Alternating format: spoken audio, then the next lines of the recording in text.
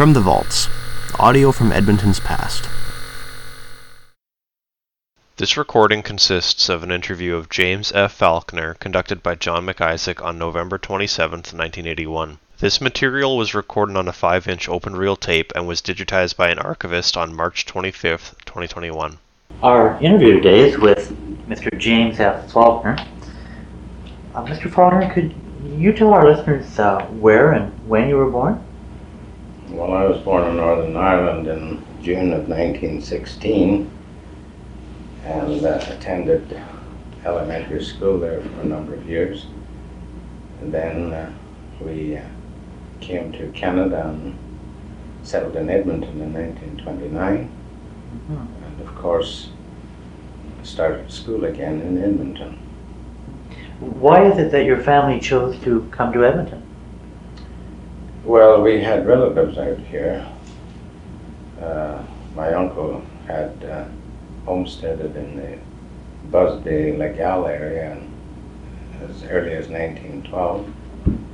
My sister had come out here to live with him, and this sort of pointed us in this direction.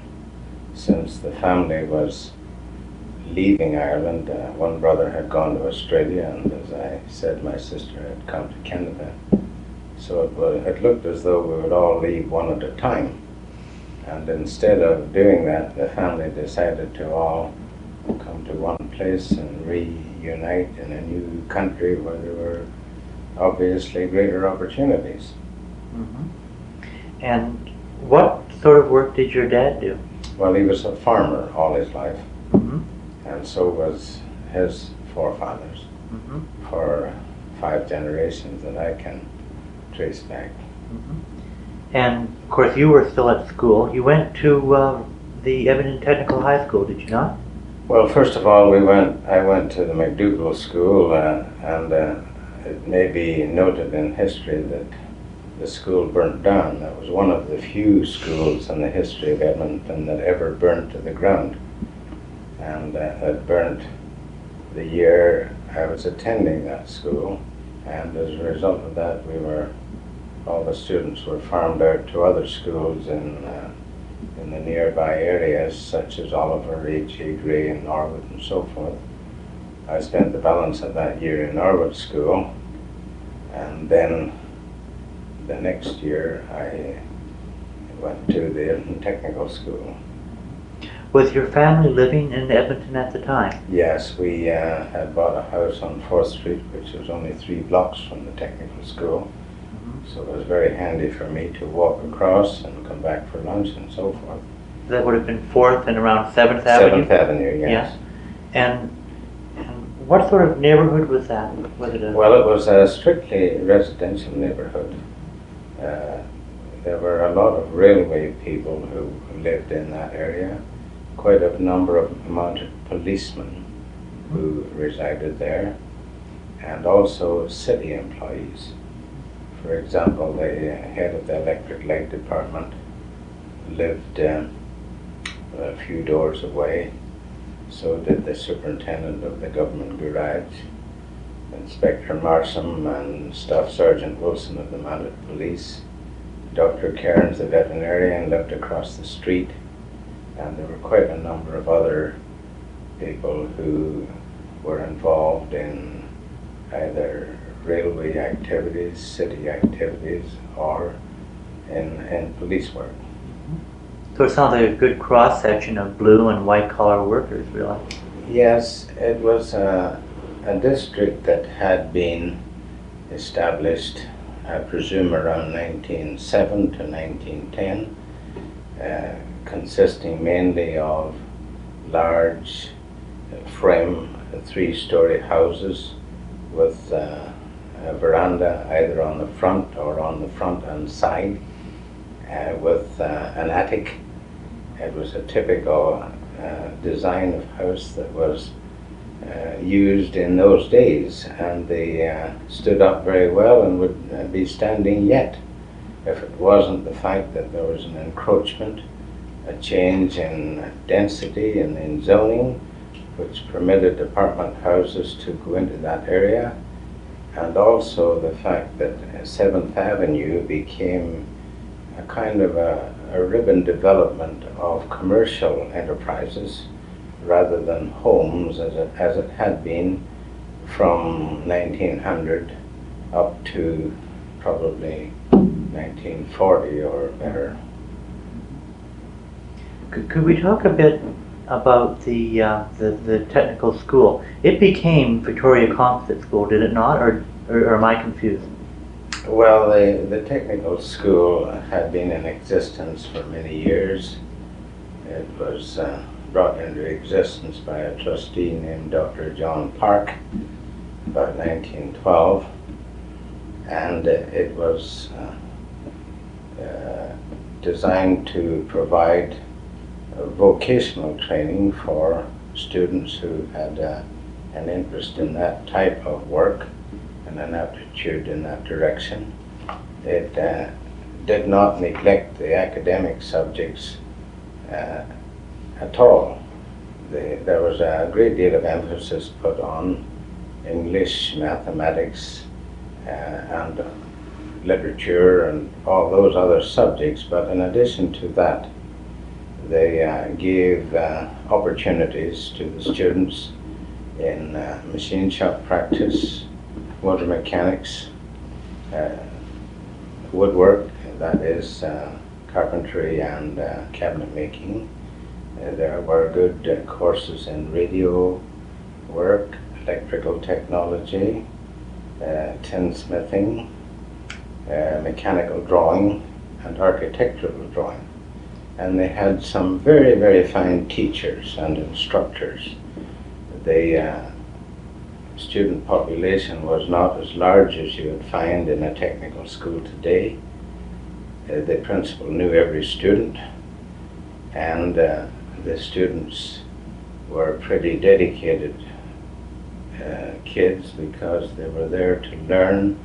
They were there because they had an interest in not only getting their high school education, but they wanted to do something practical so that they could have some outlet for their talents in design or in handicrafts or in construction or something of that kind. There were very interesting teachers on the staff. There were those like the principal, Mr. Hilton, who had traveled widely in South America and other places. He had written a book on geography, which was used in the school. He had a great knowledge of science and gave to the students a great deal of information and education which wasn't found in the regular textbooks. So did the other teachers as well. For example, Mr. Gibbs, who taught civics and architectural drawing, was a member of the Legislative Assembly, and he was a city alderman, and he had been a school trustee previous to that. So he had a great background in civics to teach the subject of civics, and I suppose you would call it social studies today, but it was much more than that we understand. It was a way of life. It was a whole study of the country. We learned a great deal about the St. Lawrence Waterway and about all kinds of things that were a bit removed from just the Edmonton City Council or the old school board as it was carried on in those days. He gave many of his students an interest in politics, and I'm sure some of them followed it. I know that one student who was in the class with me became mayor of Stettler, and I got an interest in school board and council, and of course followed that in later years. What sort of extracurricular activities were you involved in? Debating clubs, sports, that sort of thing is what I have in mind. Well, I wasn't greatly interested in sports, although everybody else was. I took quite an interest in doing some of the background work for them. For example, if they were having a sports day, I drew the signs for the bulletin board. If they were having a school dance, I prepared the signs for that, and organized many of their school dances, although I wasn't particularly interested in school dances per se. And I took an interest in the Students' Council, spent some years on that. I was vice president of the Students' Council. I could have been president of it, only I wanted to promote a more backward chap to take that over so that it would help him. And it did. It gave him a bit of a boost. He finally went on to the university after he got some confidence, graduated in electrical engineering, and established himself in Edmonton as a contractor, and is doing exceptionally well in that field. And who is that? That was Jim McBride. Well, there you are, right? After graduation, well, firstly I wanted to ask you what you studied there. You said there was different fields that one could study. I was wondering what you prepared yourself with. Well, I was very interested in architectural drawing, and I took the 3-year course in that from Alderman Gibbs. And I might say that when he was in the legislature, Max Dewar, who later became city architect, filled in for him during the 6 weeks he was in the House.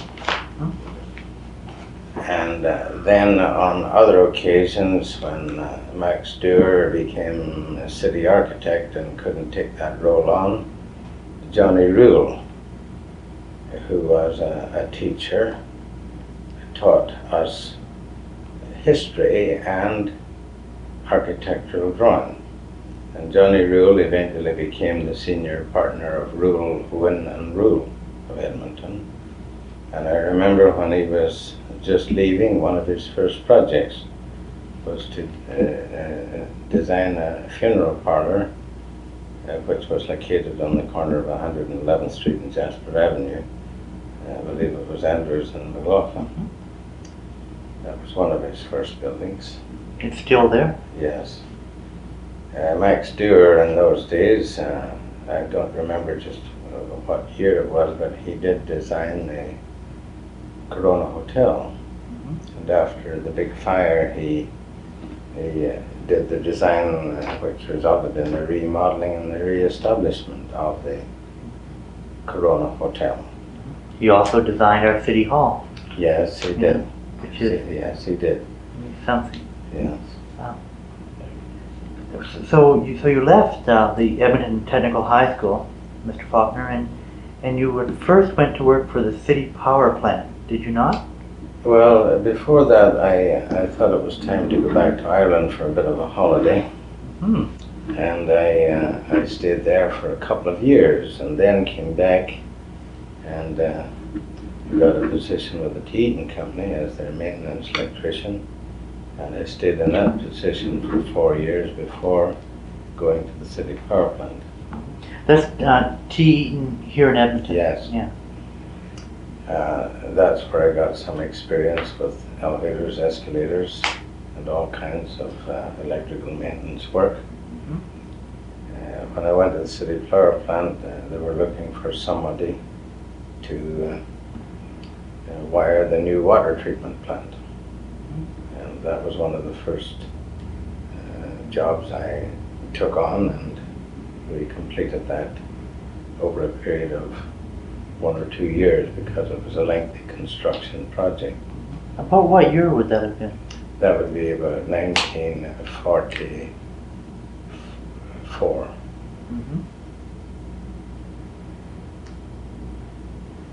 And when you saw that project to its end, did you? Yes, we did.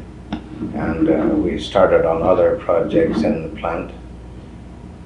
Having studied electrical technology at the technical school, it gave me a sort of a broad knowledge of generating equipment, transmission equipment, and a knowledge of rectifiers and generators and turbines and this kind of thing. And I was then assigned a job to put in the conduits and the preliminary wiring for the new switchgear in the remodeled city power plant. Although I didn't stay long enough to see that finally completed, I left to go to work for the provincial government. That's the Department of Industry and Labor?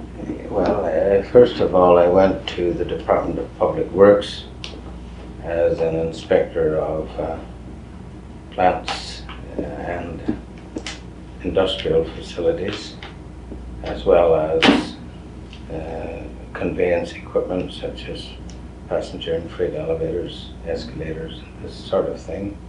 Having had a knowledge of some elevators and escalators, this seemed to give me an edge in order to obtain that position. I stayed in that position as inspector and investigator of accidents and mishaps for a period of 10 years. And of course, when the oil industry came into its own, the inspection of the oil fields was added to our work. We had to inspect drilling rigs, for example, tank farms, refineries, and processing plants for the oil industry.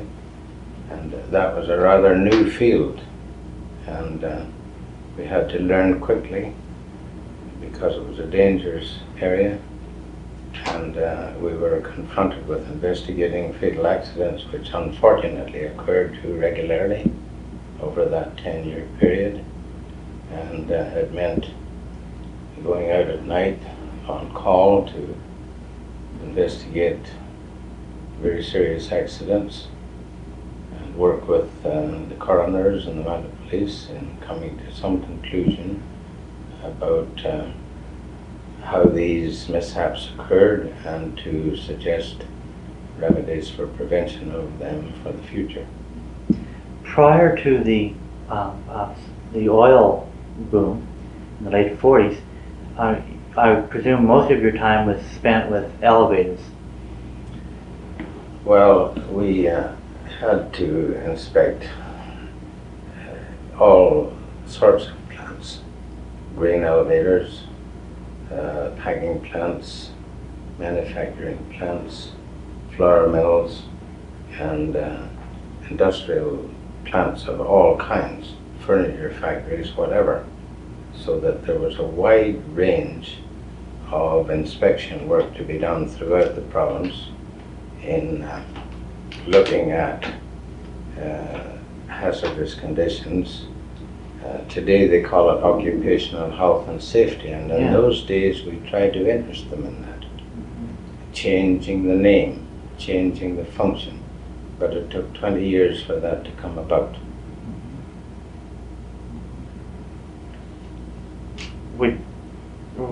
Was there, in your opinion, an excessive amount of accidents, including fatal accidents, due to working conditions? Yes, there were. It was, they were working with what we call green men, as a rule. There was a lot of highballing taking place, which means rushing the job. They were working at night a lot. The lighting was poor. We were instrumental in establishing some standards for lighting for operations at night, such as drilling rigs, and having these brought into effect so that at least the people who were working at night could see where they were walking and what they were doing. And this was very important to bring in higher standards of wiring, higher standards of lighting for oil field operations, and this was a step forward which we thought was very timely and very necessary. With your recommendations, I presume would go to the Deputy Minister or the Minister, I would imagine. Well, we made recommendations in many areas, as well as to the people above us, but also to the Oilfield Technical Society, to the Oil Well Drilling Contractors Association, and to all the operators in the field. one technique we used, for example, was following an inquest, and they were always very serious. We produced what we called the green paper. I don't know whether it was because I was Irish or not that it got this name, but in that green paper we would describe the accident, on what facility it occurred, where it occurred, how it occurred, and what happened, without naming names. We weren't interested in exposing, say, a company or a person, but we did make it known that this mishap occurred, and we would send it to everybody in that industry. If it occurred in grain elevators, every grain company and every grain elevator got a copy of that green letter. If it occurred on a drilling rig, every drilling company got one, and every pump supply house and every one of the companies that were in the secondary industries supplying cable or pipes or whatever, they got notified of that, and we even sent them to the head offices in the States, so that if a defect occurred in a piece of equipment, and we had many of these tested at the university. We tested more welded joints, more wire ropes, more pieces of equipment than you could imagine, in order to bring to the fore the importance of having proper equipment, properly tested, and sufficiently strong for the duty that was required of it. Did any of your investigations ever result in a change in regulation or even legislation? Oh yes, many of them, many of them. For example, cat heads on drilling rigs, which is known as to most people as a capstan, if we're on a boat, for example. But the cat heads came in without guards on them for splitting the rope. And if there's no splitting guard, the rope can foul up, cause all kinds of trouble. The people up on the forward board at the top of the rig had no way of getting away in the case of a blowout. We required an escape line to be put up with a buggy on it. The buggy was put up there, and all the fella had to do was jump on it and release it, and they come flying out down to the ground a couple of 100 feet away from the rig.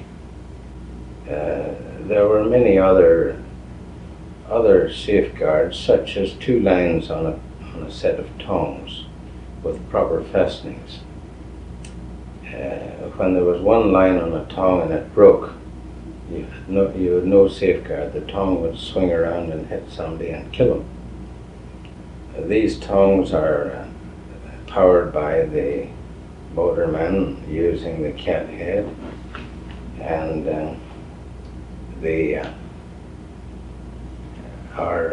they're going fast. They have to be. You have to make sure that they're going to hold, that they're not going to break during an operation. So putting 2 lines on a set of tongs was a great help, and we feel that many of these safeguards were very helpful. For example, they used to have dog houses up on the derrick floor. That's the little house where the fellows sat when they weren't working, eating their lunch and so on. Many of them, the doors opened inwards. Well, we required that the doors all opened out, that they should all open in the direction of exit travel, so that if something blew up on the rig floor, it didn't slam the door close on them or close them in the building. It would blow the doors out, and they could go out and down the stairs. And there were hundreds of other little things that were incorporated into regulations.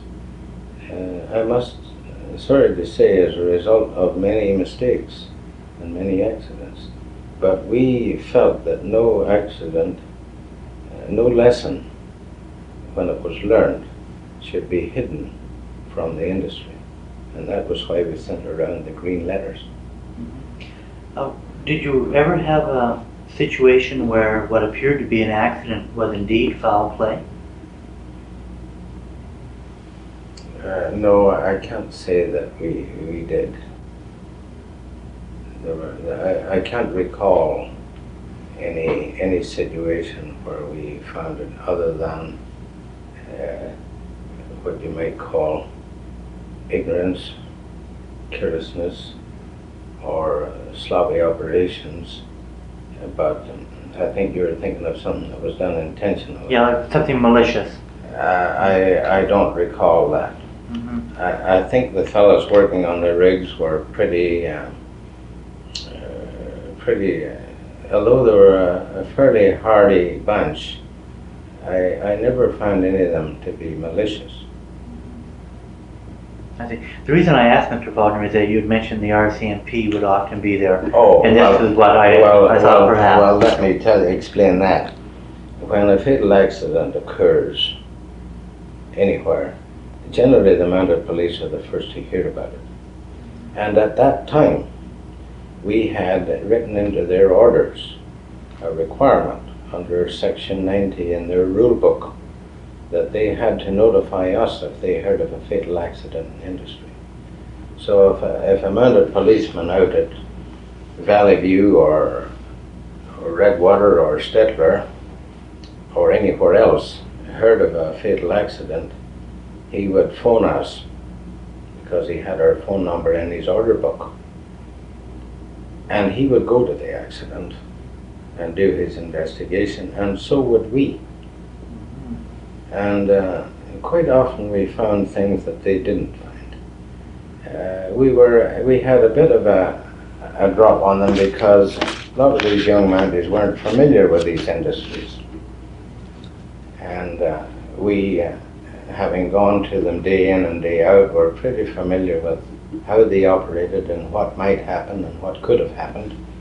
And we were quite often very helpful to the Mounties in preparing a report, and quite often we found evidence that they had missed if they had gone before we arrived, and that has happened.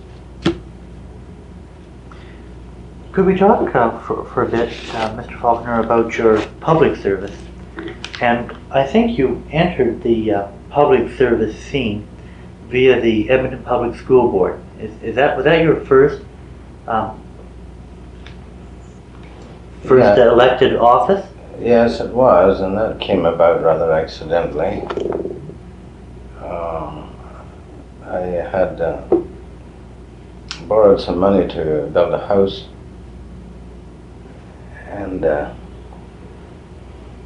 I had 2 lots, and at that time you were required to build on every lot or give it up.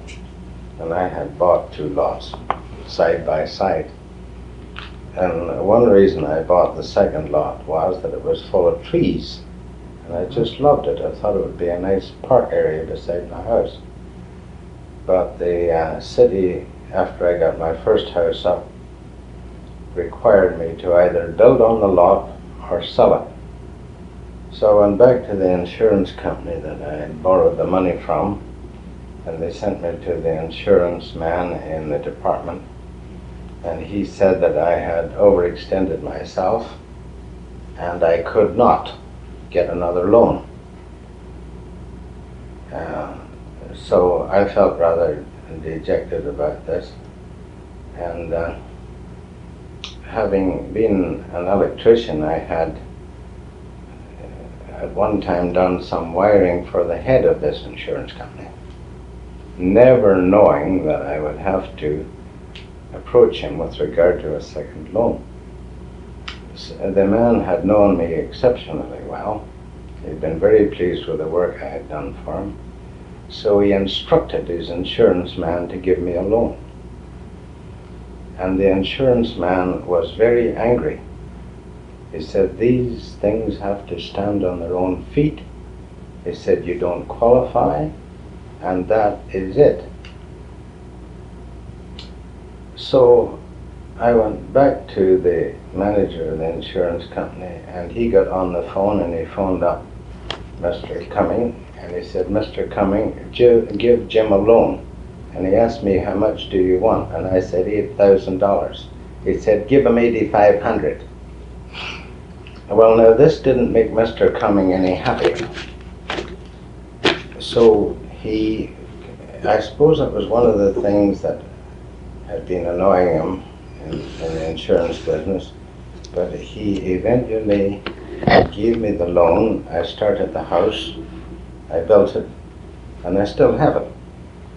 I've rented it ever since. However, that isn't the point of the story.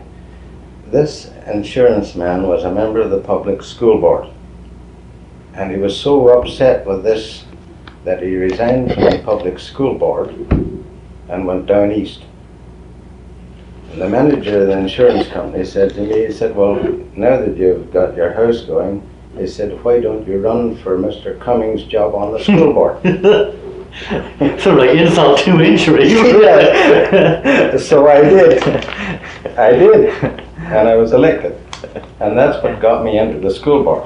Was this in a by-election, or did they No, wait until?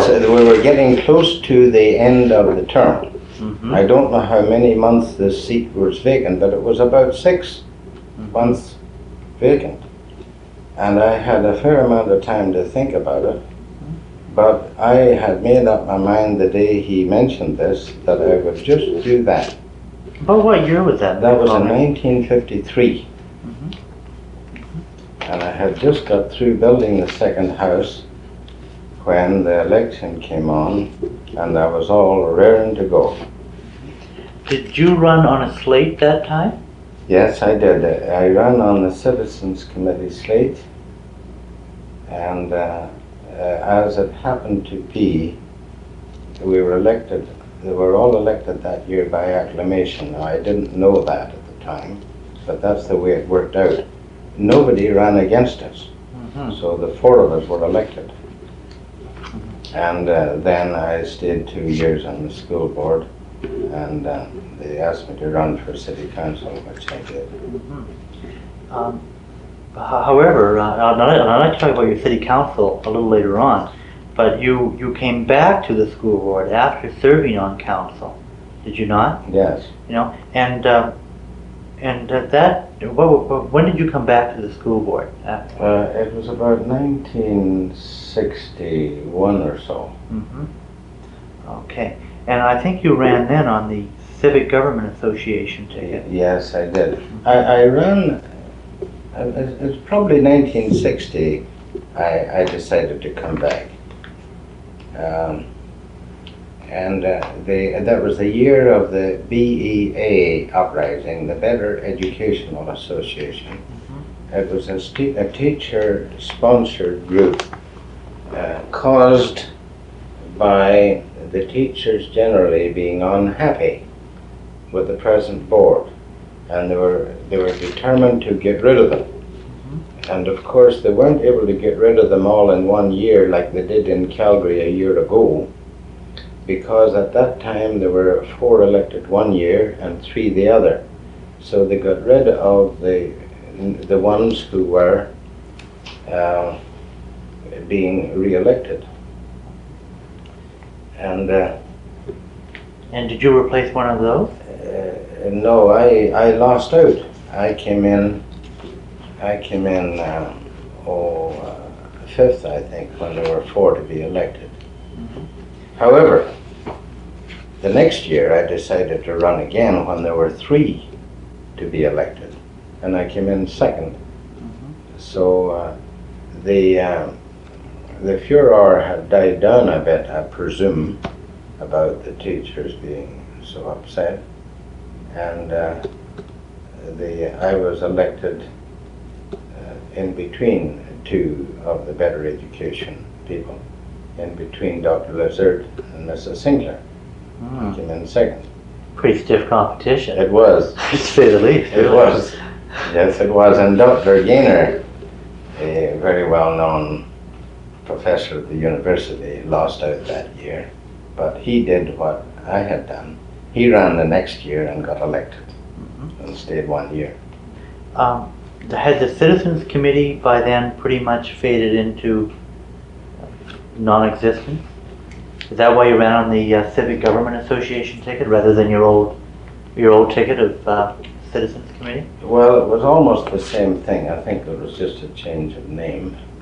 It was generally regarded as the businessman's group, and it was really a good idea because the people who organized the election campaign had really no personal interest in the matter other than to see that good candidates were put forward and that proper meetings were held and that some publicity could be given to the campaign, arranging forums for them to speak at and to make it a little easier for people to get their message across to the public. It wasn't so much a clique as sometimes it was labeled, because many of the people had no particular axe to grind in the matter at all. And I found them very, very reasonable. They never phoned you up afterwards when you were elected and wanted you to do this or that. You never heard from them until 3 years later. So I found them to be, it's too bad that that system disappeared because it was a good arrangement.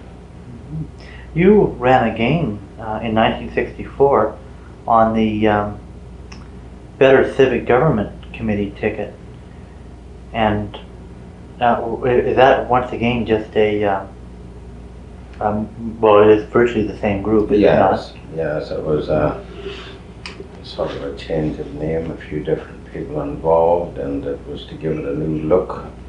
There were always groups springing up, such as the BEA 1 year and some other group the next year, and that was just a group to bring together a bunch of candidates who could team up and bring some policies to the fore that the public could understand. Indeed, and I presume you shared certain philosophies and principles. Yes, but not necessarily everybody was of one mind. There was nobody tried to brainwash anybody else, and quite often there was a vigorous disagreement amongst some of the members. Well, for instance, I think in the '64 election campaign for public school board members, the issue was the rental of textbooks. Yes, I advocated the rental of textbooks because I did feel that the cost of textbooks was quite high for people who only used them 1 year, and that many of the people in the low income brackets weren't able to afford new textbooks all the time. And as new courses were coming in and new options available, there were more and more textbooks required.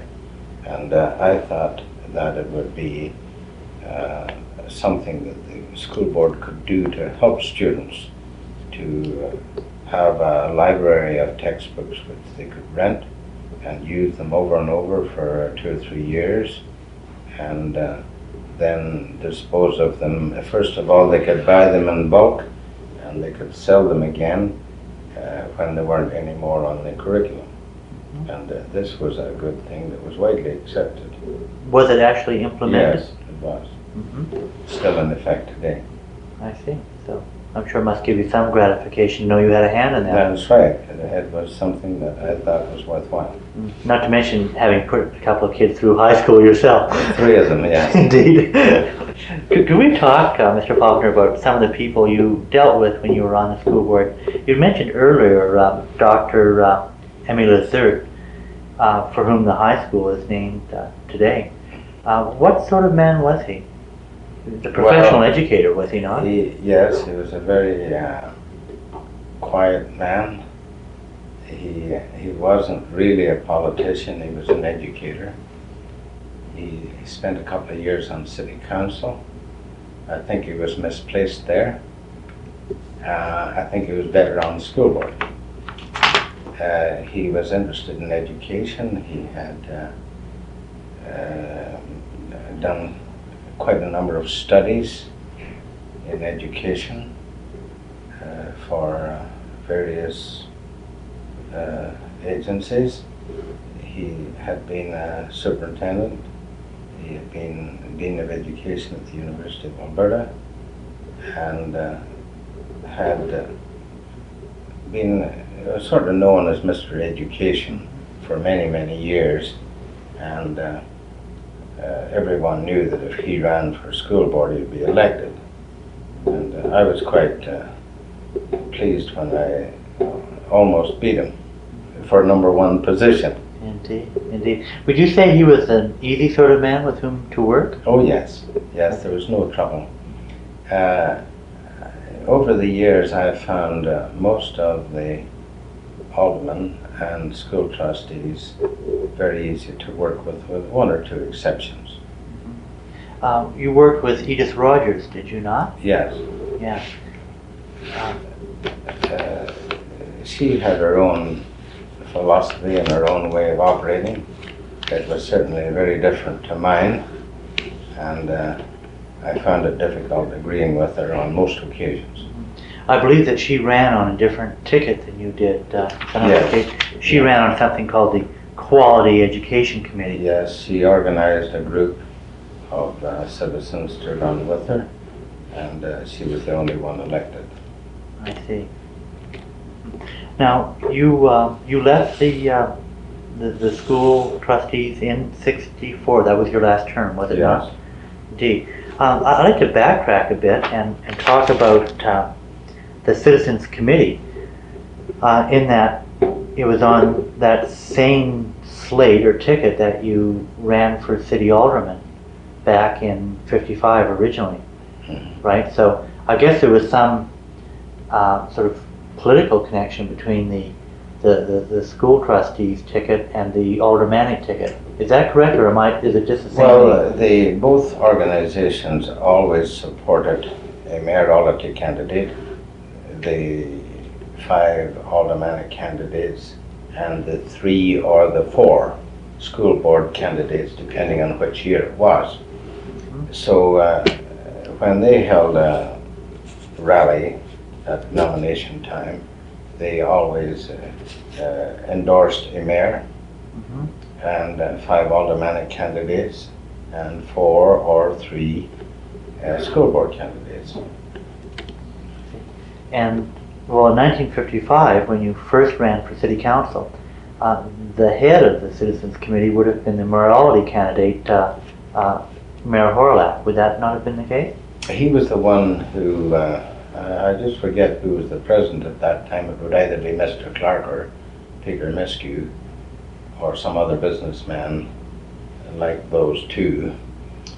They had a committee that met, committee of citizens whose names were published on their letterhead, some very well-known people who got together and decided on nominating certain people. And there was also an opportunity, of course, to nominate people from the floor, and quite often people were elected who were nominated from the floor. But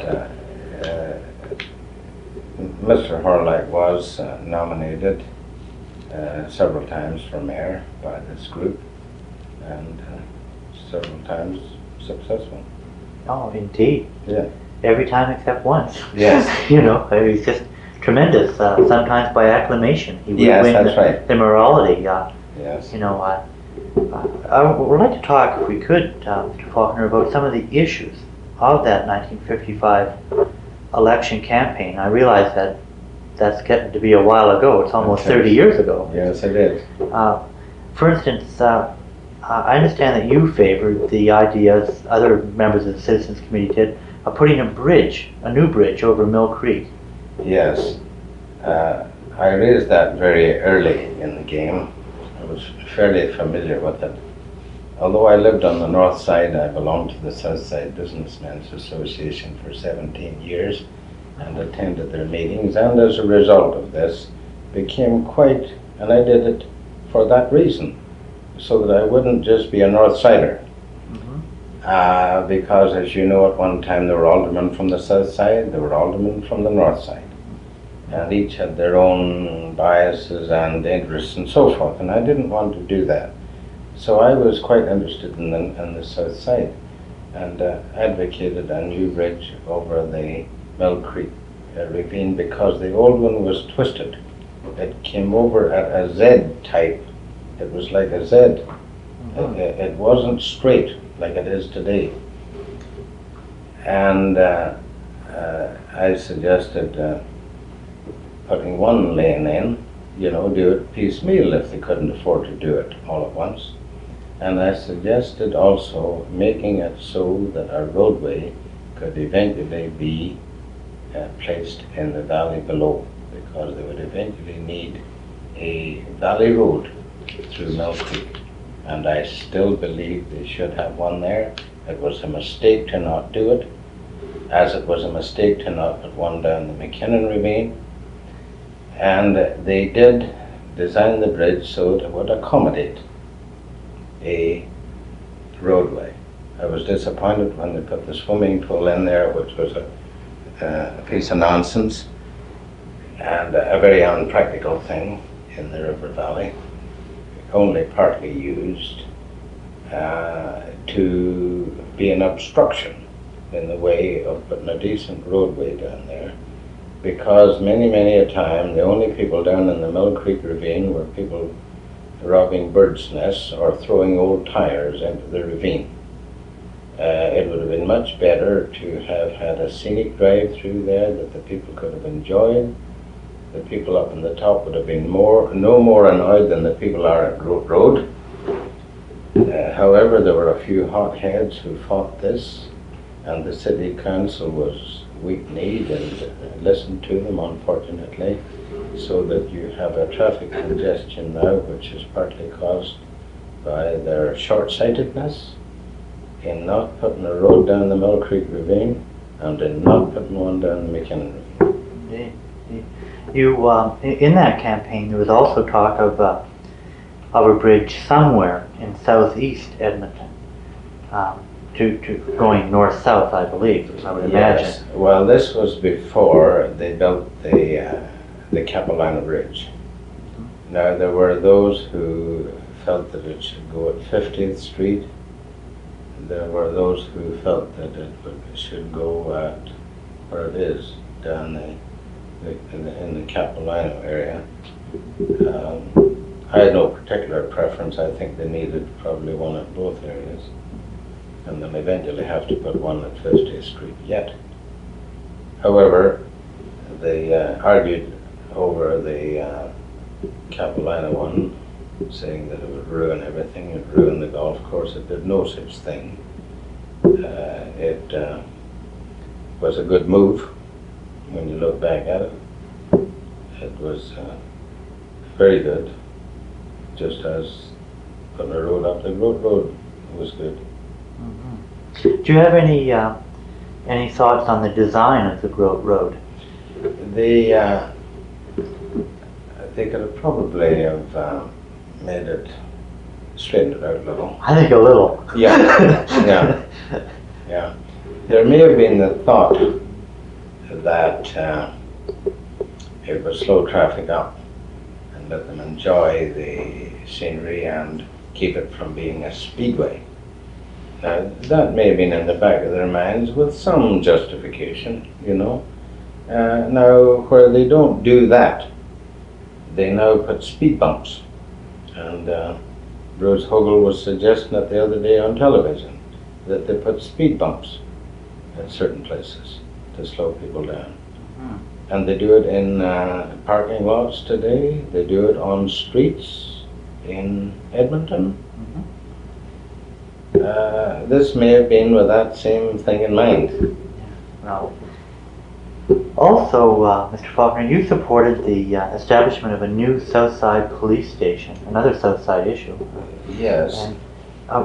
Just before you comment on that, was there a particular, particularly bad crime situation in the city then, or in the south side then, or if you could talk about the police station and the crime situation, I'd appreciate it. Yeah, well, the reason for the police station was that their old police station, which had been there for years, was dilapidated. It was run down. It was completely inadequate. The reason they didn't fix it up was because they thought, well, everything will operate from the north side and people will be in cars, and there's a new concept for policing, and they may not need to invest money in a police station, but I think they did. And looking back now, I should have suggested not only a police station on the south side, but two of them. One in the east end, one in the west end, and one on the north side, all of which they have done since that time. But this was the foot in the door. This was to show that you can't operate a police department from a central position. The police have to be quick on the scene, they have to be readily accessible.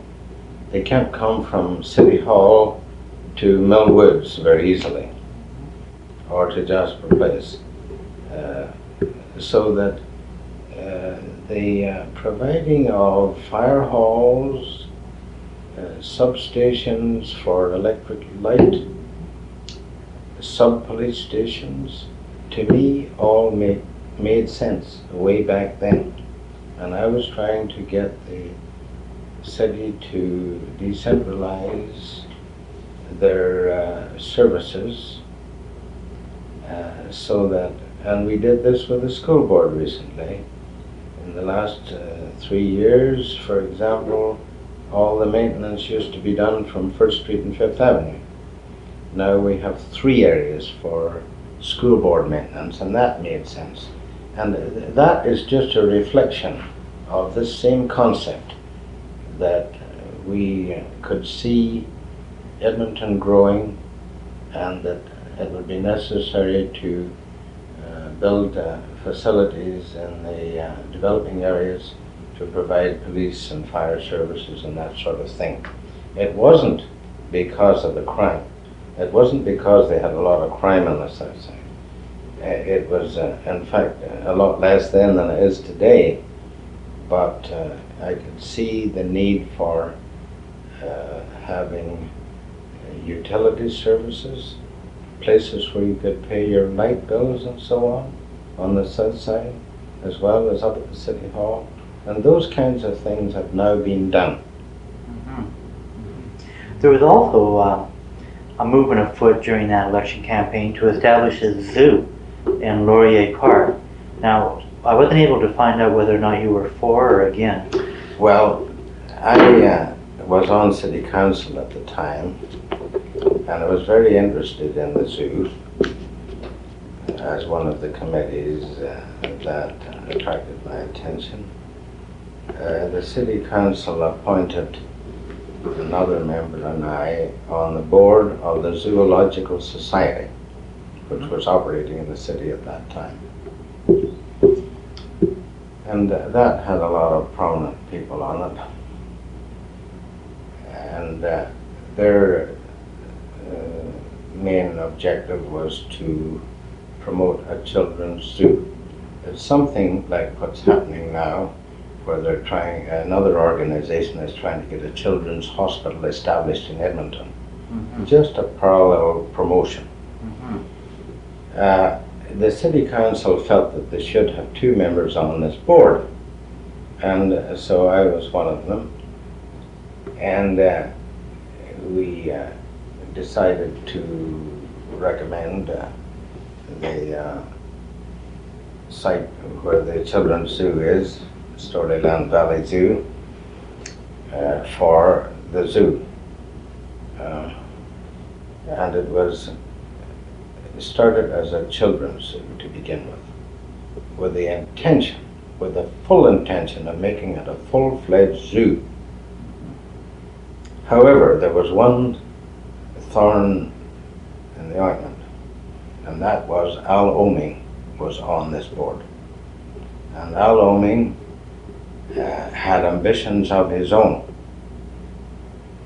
And I don't think he helped the idea of expanding the zoo, because he wanted to start a zoo of his own outside the city.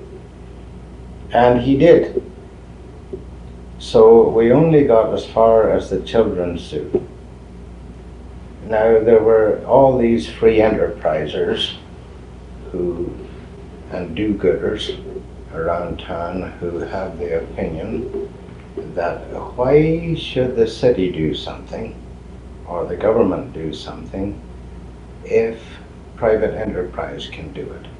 And these same people sometimes say that free enterprise can do it better and do it cheaper.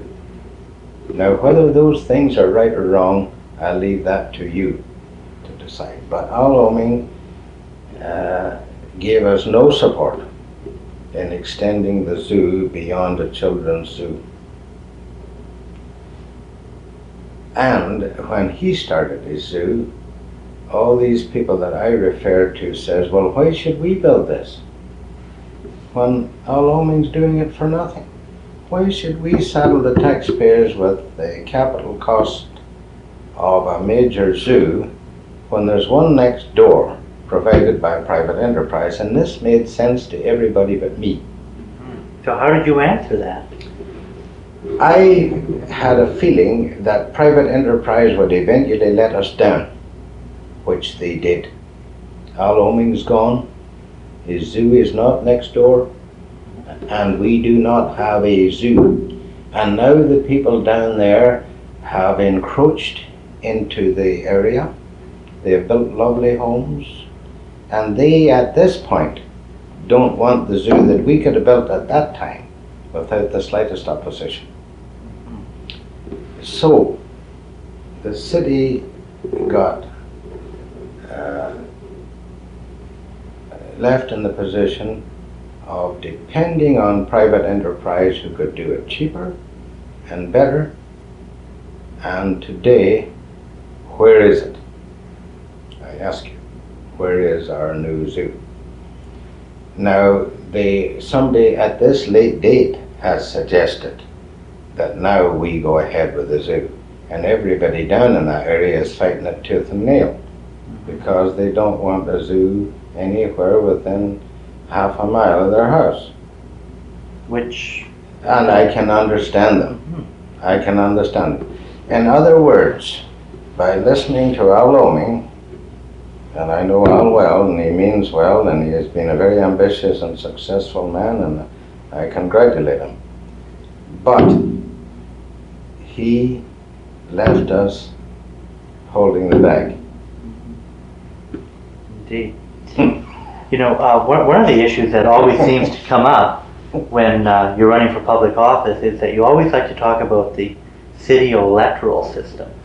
Now, in '55, you were suggesting that they should increase the size of council by 2 members.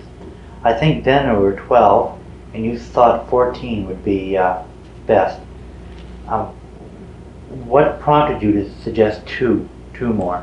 Well, I felt that if you ask for too much when you're dealing with people whose minds are limited and haven't a broad, long-term view of what's going to happen, when you're dealing with people who live unto themselves for today, and we had to deal with those kinds of people, you have to give it to them a spoonful at a time.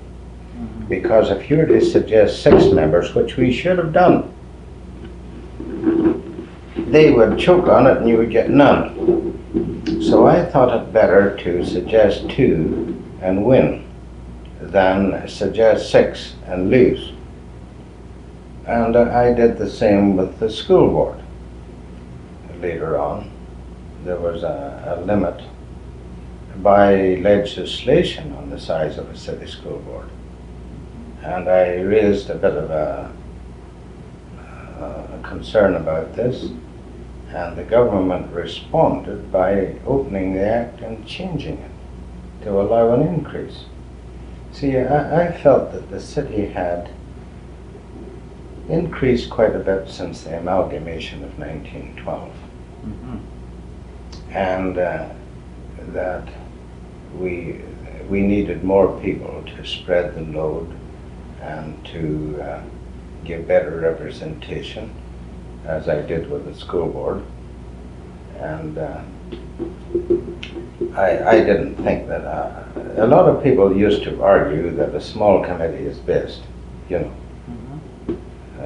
That's not necessarily so. On our present exhibition board, there's probably 26 members. It works fine. There's never been a quarrel about it. You haven't heard it mentioned in 10 years.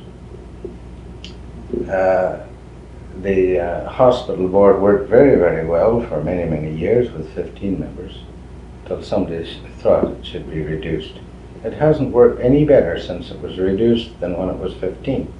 In fact, probably not as well, because I've heard of more hospital problems. You hear about nurses' strikes, doctors withdrawing their services even today. Actually, right on today. Yes. This very day. Yes.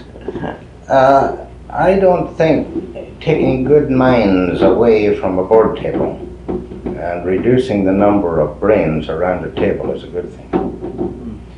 What you do need is a good chairman who can keep control of that thing and take the best out of the 15 members. Well, and speaking of chairman, and if one wants to look at city council as a board, which is really, you know, in many ways what it is, Bill Horlack was the master chairman, was he not? Yes, he was. I think his leadership abilities were extraordinary. Would you agree? Or? Yes, he was good at that.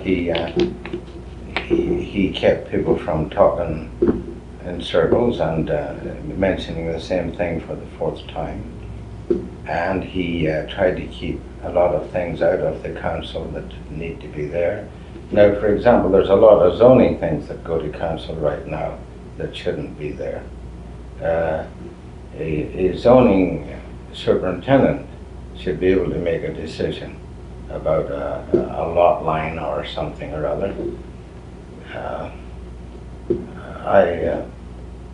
I know that there were all kinds of things went through council in those days that if they'd had to go today, they would have fought about them for a week. And do you feel that in 55 they went through council more quickly due to just the better quality of aldermen? That's right. A lot of people say, well, Mayor Horlack was a good mayor. My answer to that is, first of all, Mayor Horlack had a very good council. And he was a good mayor. Not the other way around. Would you say during the election of 55 and in consequent elections, when there was huge victories by the Citizens Committee, is that, you know, is it the same sort of logic again? Was it because of Bill Horlack's leadership, or is it because the body was good as well as the head? The group was good. You had men who had a personal reputation, who got in on their own account no matter who was mayor. If you'd been running a wooden duck for mayor, Dr. Weinloss would have got elected. Abe Miller would have got elected. You see? And many others. It wasn't, they didn't get in on, those guys didn't get in on Horlack's coattail. Abe Miller got on Abe Miller's coattail. I see. Well, when you ran in 55, it was for a 2-year term, was it not? Yes. I see. So, which would bring us to 56 and more issues. For instance, public housing was suggested for northeast Edmonton. Now, do you recall the issue? Well, you tell me some more. It may bring it some back to my mind. Well, basically it boiled down to that there was a housing crunch in 56, that some people said you can keep down costs and you can put up more units by having public housing, that is row housing supported by the government. And some people were for it and some were against it. And perhaps you can tell me whether or not you were for it, against it, or perhaps you didn't take a particular interest in that issue. Well, I can't recall exactly, but I'm sure I'm sure I would support housing in any form. I was always in favor of land banking, making lots available, because I came through periods when lots, you had to wait for your number to come up at City Hall before you drew a lot. I think having had an interest in the construction business, although I wasn't in it, I wanted to see more housing developed. One thing I wasn't too keen on was too many row houses or slum type dwellings, or areas that would eventually become slum type areas being developed. And it bothers me today when they're doing that. I think if I was on council today, if I voted for that type of row housing in those days, that would be easily understood, and something that I could probably support very well without giving it much thought. But some of the stacked housing complexes they put together today in Sherwood Park, for example, and in some parts of Edmonton, are going to create greater problems than they're saving on land and then they're saving on building. They're going to have a policing problem. They're going to have ghettos. They're going to have the same thing they had in the Watts district in Los Angeles. They're going to have the same thing that they have in the Bogside in Londonderry. They're going to have the same thing that they're having in the Falls Road in Belfast. They're going to have cliques and ghettos of people who gang together and exclude other people. And these are unhealthy situations. They're going to cause social problems, police problems, and you're going to increase vandalism, arson, crime, and all kinds of other things. I think that the city's making a big mistake by not doing more to protect and to build single-family dwellings and forget about economies, which are false economies. And that is these great ghettos of stacked housing. And the best example of it is in Calgary, opposite the McMahon Stadium. I'm sure they would have to have 2 policemen walking the beat there continuously. If they're not doing it now, they eventually will, because these places get run down. And lower class people come into them with very little respect for other people's property or common decency. And I'm afraid that the planning that we're doing, the economizing that we're doing, is going to bring that thing on. Speaking of economy, which makes me think of money, in 1956 you were paid the princely sum of $1,200 a year for, I would imagine, a minimum of 25 hours a week anyway would take your time for council. The bare minimum, I should think. So the council awarded themselves an increase to an unheard of $1,800 even. was there much hue and cry over that increase? But not a great deal, because I think most people felt that that was reasonable. I remember the time when they got nothing for serving on council. For example, the alderman I told you about, who taught me in school, got nothing for serving as an alderman. Back in those days when James East and Mr. Farmelo and Sloan and Gibbs and all the rest of them at that time got no money at all for serving on council. I just forget what year it came in, but when it did, it was $500 a year. And they would have probably been better to have not brought it in. The people who served in those days as aldermen and as school trustees did it because they wanted to give a service to the community. And of course, some of them were able to do it, some of them weren't quite so able to do it. There were some people who served on council who didn't have too much in the way of worldly goods. You speak, Mr. Faulkner, of those people who taught you at the technical school, and you mentioned earlier that one of them was Max Dewar.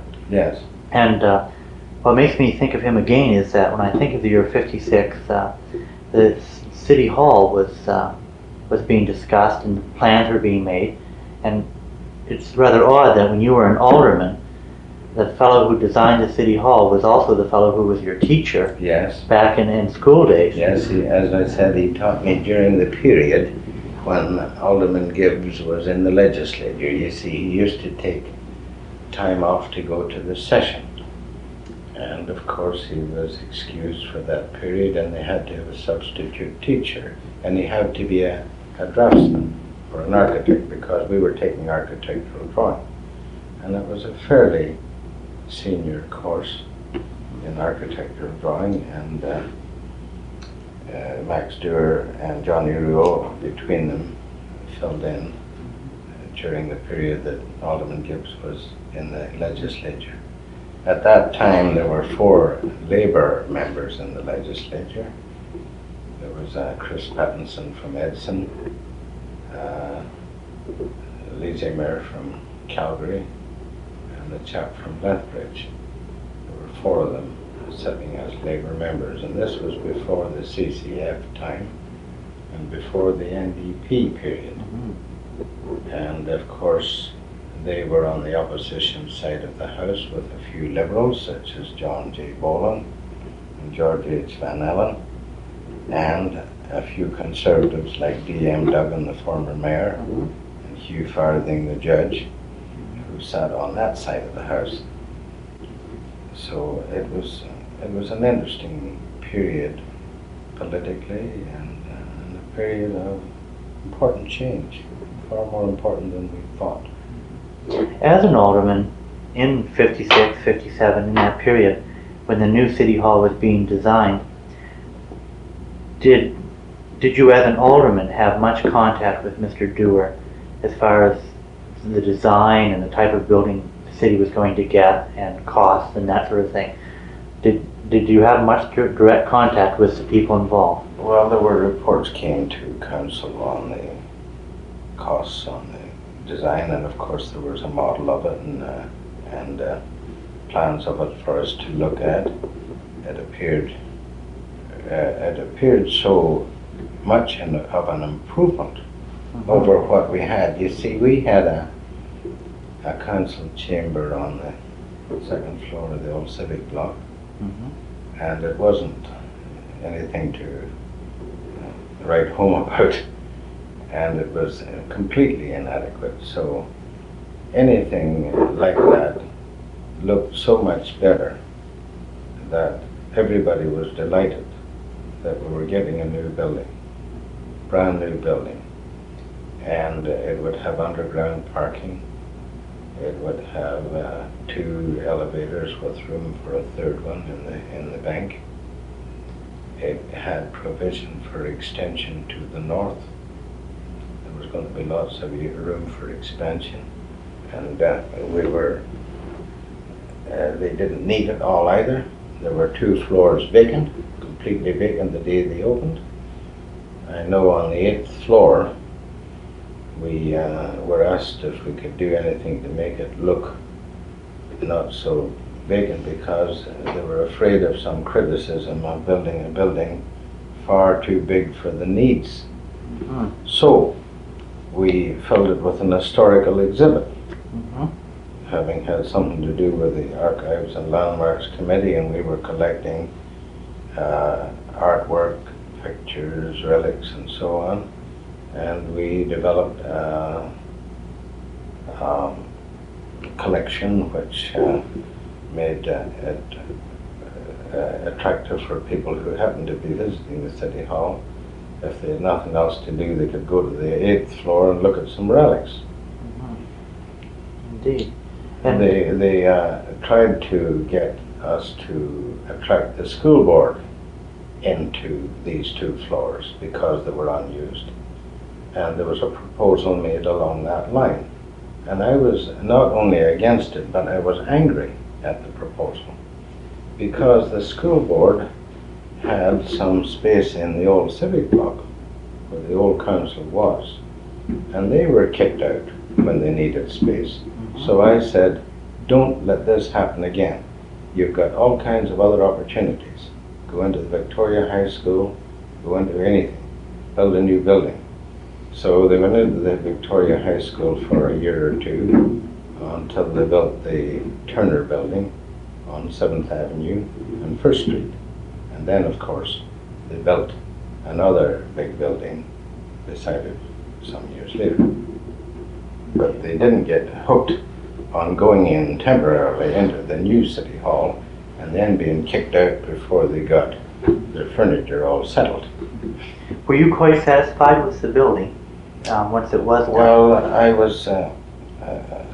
I watched them build it, and I could always kick myself for not saying I told you so, but I never did tell you.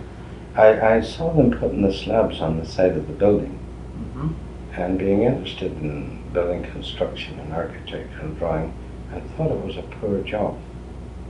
However, I thought, well, why should I criticize my old teacher who was supervising it and the engineers who were very experienced? So I said nothing, but I did think it was a rather poor job. Eventually they started coming loose, and I was, not that it would have done much good to say I told you so, but I wasn't surprised. Indeed, they did have some engineering problems with that. Yes, with the marble slabs being too heavy for the hangers that they put them on. Exactly, yeah. Exactly. Also during that term, the McNally Commission made a report on metropolitan development. I should think you'd remember, I think it was Judge McNally, I would presume. No,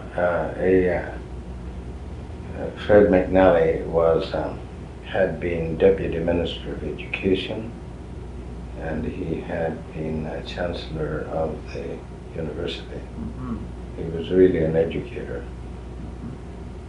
And he made a number of recommendations. For instance, I believe he supported the concept that Edmonton should amalgamate with Jasper Place as well as the town of Beverly. Yes. Both of which did, of course, happen. Yes. Well, I think that was a good recommendation. I favored it very much.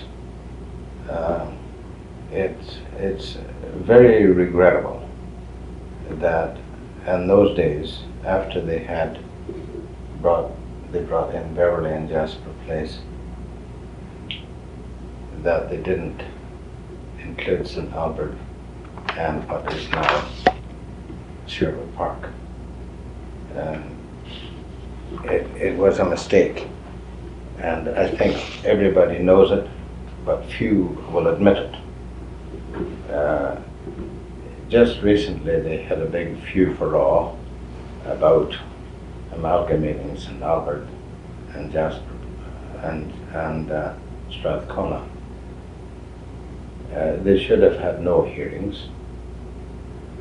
They should have simply, by an act of the legislature, enlarged the city of Edmonton's boundaries to include a good part south of the city, Spruce Grove,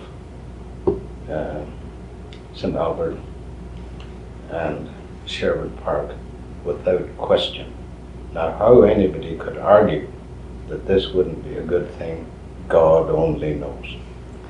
Indeed, indeed. Also, I don't know the details, and it's a rather minor point, so I wouldn't be surprised if you don't recall, but he made some comments and recommendations regarding taxation of industry. Now, I don't know whether he suggested it should be increased or decreased or whatever. Do you happen to recall that point? I realize this is almost 30 years ago, and it's not that it major an is. issue. And if I'd thought I should have looked at the McNally report and the minority recommendations of Percy Davis too before I came here. But I think by bringing them all into one city, that would have all equalized. I think that there was need for a proper assessment of the industrial operations and the acreages and the other single-family lots and businesses.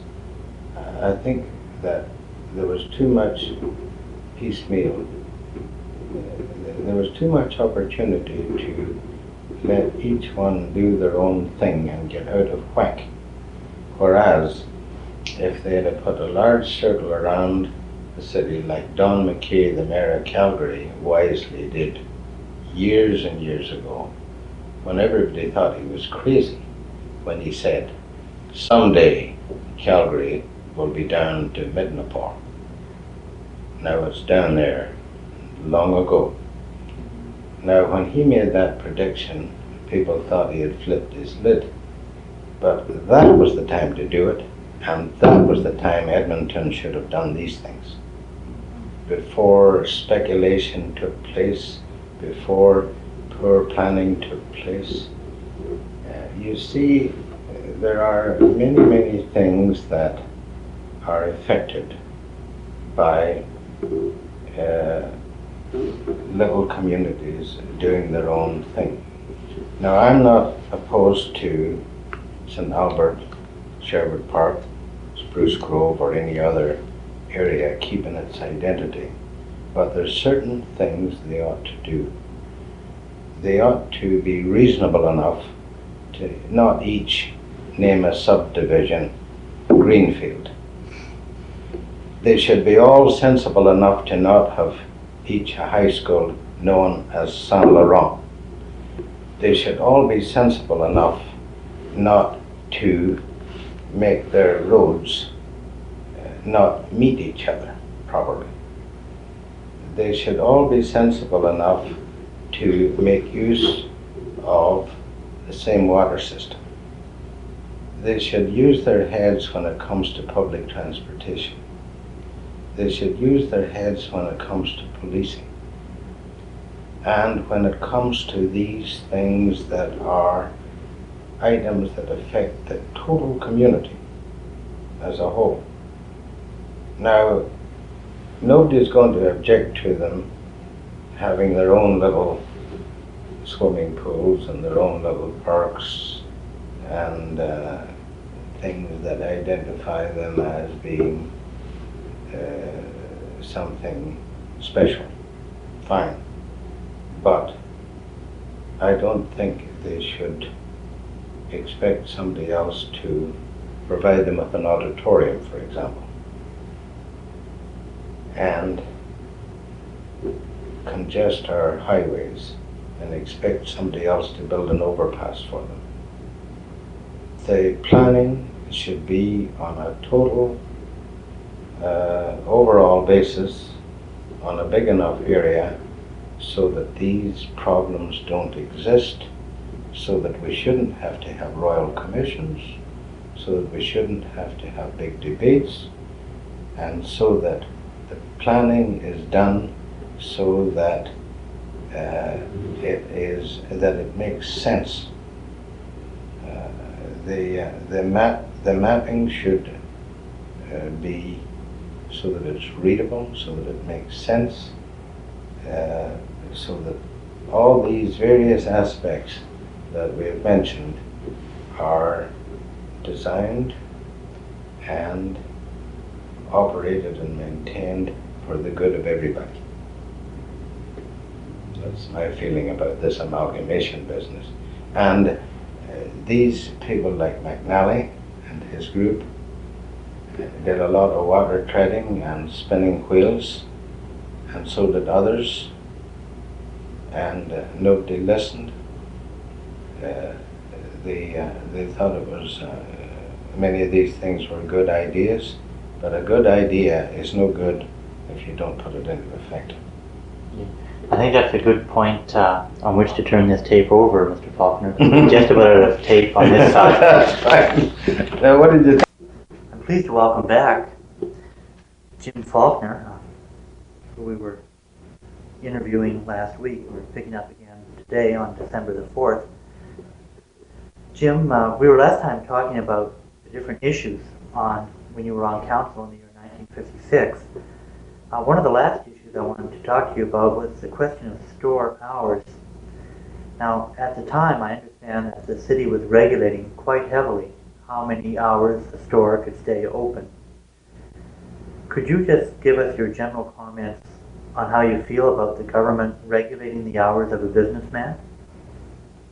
Well, I think there needs to be some control. I believe it was too rigid all along, and that's why people wanted it made more flexible. If it's too rigid, there can be some hardships, and especially on those people who work shift work and whose work hours prevented them from being able to shop in a more free and easy way as we do today. However, I think they can go too far with this and open it so wide that it sort of defeats the purpose of opening it to some degree. I think people need a day off. There has to be some arrangement whereby people know when stores are open and when they are not open, and I think some order introduced into the commercial picture needs to be done. I think of the barbers, for example. The barbers wanted to have a day when they would be all closed. Now, the citizens didn't like all the barber shops closed on the same day, and that was regarded as a poor feature, and it was a poor feature. However, the city council agreed that they could have a full day closed, providing they decided which day they wanted to close, and they would be required to post that on their barber shop. For example, one would close Monday, another Tuesday, another Friday, and so forth. And this arrangement worked out very, very well. I think that opening up store hours beyond what was intended when this discussion took place is not good. For example, I don't think hardware stores and clothing stores need to be open on a Sunday, for example, or on Armistice Day, or on Christmas Day, and so on. I think there's plenty of time for people to shop during the week and on the nights that would be so designated, without having everyone open all the time. I believe this, and it may not suit the large operators, but the small operators would claim that it does. The small merchant, that is the person who runs his own little shop, whether it's a clothing store or a candy shop or whatever, having, say, like a corner grocery, for example, he has to have some free time to himself, and he has to have a rest. But if all the other stores are open all day and every evening, he's sort of forced into it, or has to make a very hard decision to close and lose some business. So I think it's fair to all if there's some regulation that is sufficiently flexible to meet the needs of the community and to be helpful to the smaller businessmen and to the workers who should have a greater choice as to when they work, rather than being forced to work hours and sometimes long hours, which make them very uncomfortable and very unhappy. An unhappy employee and an unhappy store operator doesn't help the situation at all. Also, Mr. Faulkner, and 1 year later, in 1957, it was election year in the city, municipal election, that is. You decided to run again for an aldermanic seat.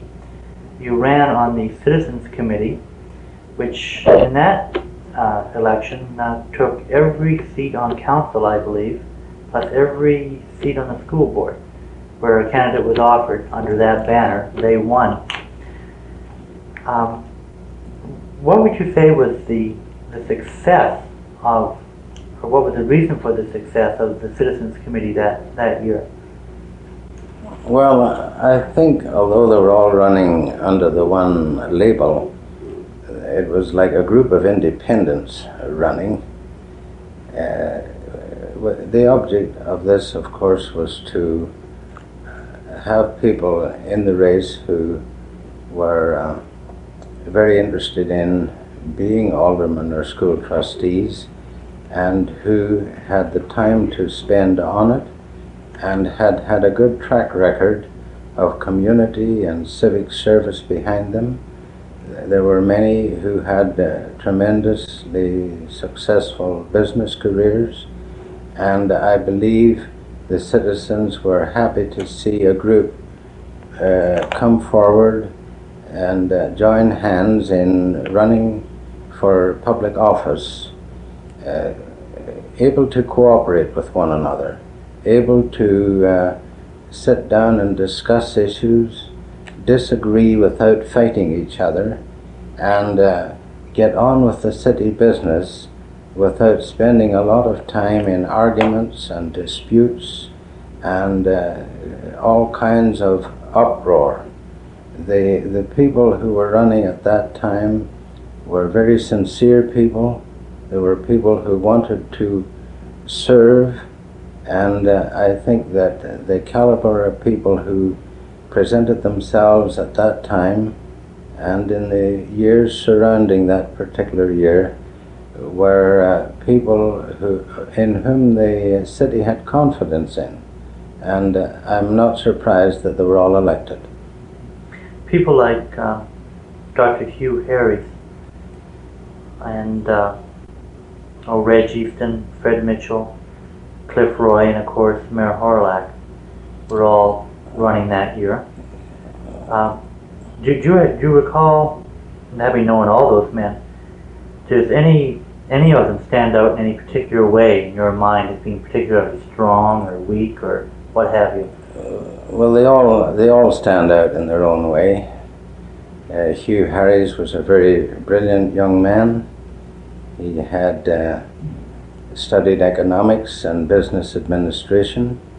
He was a most capable young fellow, and he contributed a great deal to the discussions in council with regard to budgeting, with regard to matters of finance, and many other aspects of management in running the city.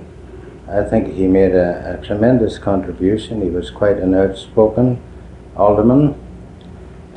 He had a mind of his own. He was very independent, and he wanted to see things done properly and gave it his full time and attention. As far as Fred Mitchell is concerned, he had served a long time on council. I believe he probably served longer than anyone else. I believe he was elected in 1940. He was a sportsman, a businessman, an accountant, and had a wide and varied experience with business activities. He sort of grew up with the city and was highly respected as an alderman and he gave a lot of time to the business of the city and to attending to the needs of citizens who had concerns and who wanted someone to be a spokesman for them in getting a problem dealt with which was bothering them in connection with either their home or their business or any civic matter. Cliff Roy also was a businessman, having been in the travel business for some time, having operated the tuck shop at the university for many years. Regular little gold mine that was. And yes, I think he did very well there.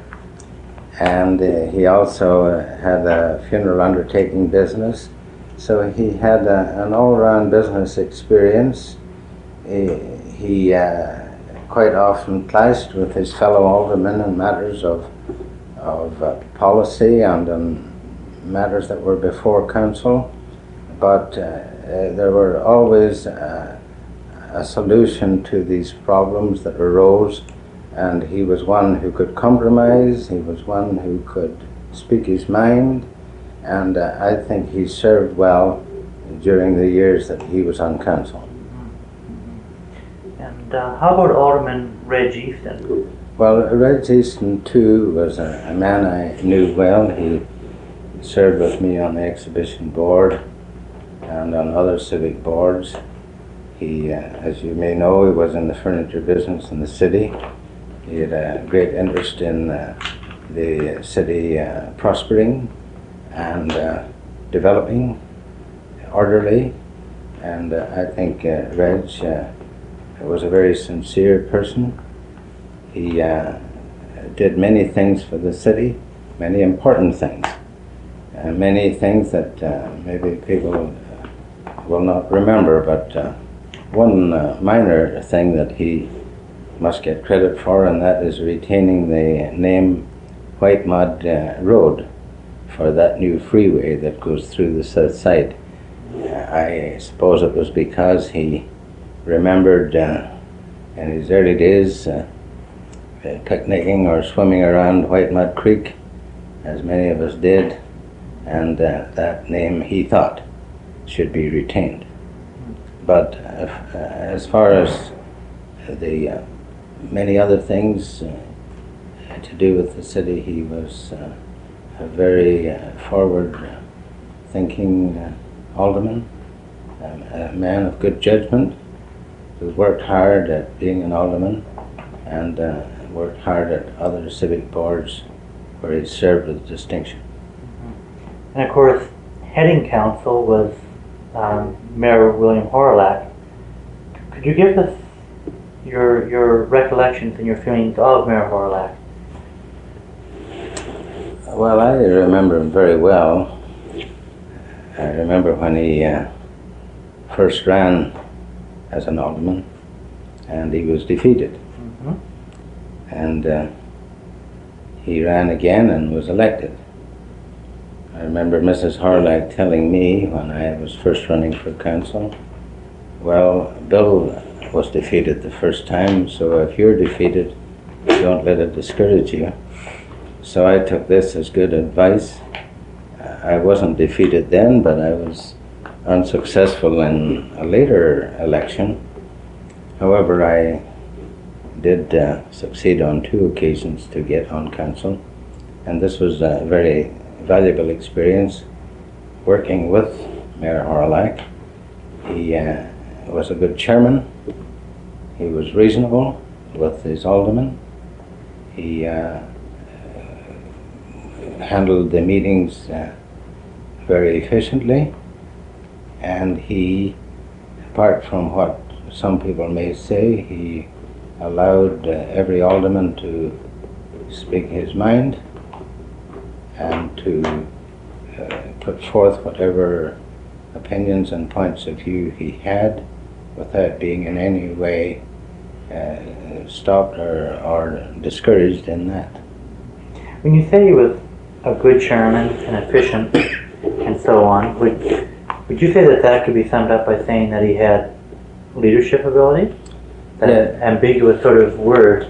Yes, he was a forceful man. He was a man who wanted to push ahead. He liked to see progress. He was very impatient when things were not proceeding, and I believe he wanted to not only lead the council but to create an atmosphere where the aldermen themselves could lead in their own way. And this is why I think that part of his success was, in addition to his own abilities, was his ability to let others grow and develop and work with him rather than fight with them, as has been the case with others. Well, when somebody did disagree with Mayor Hawrelak, how strong could he be in counteracting this person who has a difference of opinion? Could he be quite a strong fighter? Well, I had very few disagreements with him. I think the only time he made me a little angry was when I was dealing with the naming of the McKinnon Ravine, and we had decided to get a colored picture of the ravine taken from the air, properly lettered and framed, to be presented to the Honourable James A. McKinnon. I had the picture already. I knew the Honourable Mr. McKinnon was in town at the MacDonald Hotel on one of his visits, and I asked Mayor Hawrelak if he wouldn't mind going over and presenting this picture of the McKinnon Ravine to the Honourable James A. McKinnon. And he said, I will do no such thing. This surprised me because Mayor Hawrelak was almost the first one to be at any opening presentation or public gathering or handing out awards or anything of the kind, and I was a bit taken aback that he refused to present a picture of the McKinnon Ravine to the Honourable James A. McKinnon. And I started to do a little pressuring, and he said to me, Jim, are you running my office for me? And I said, no, I'm not. And I said, thank you very much.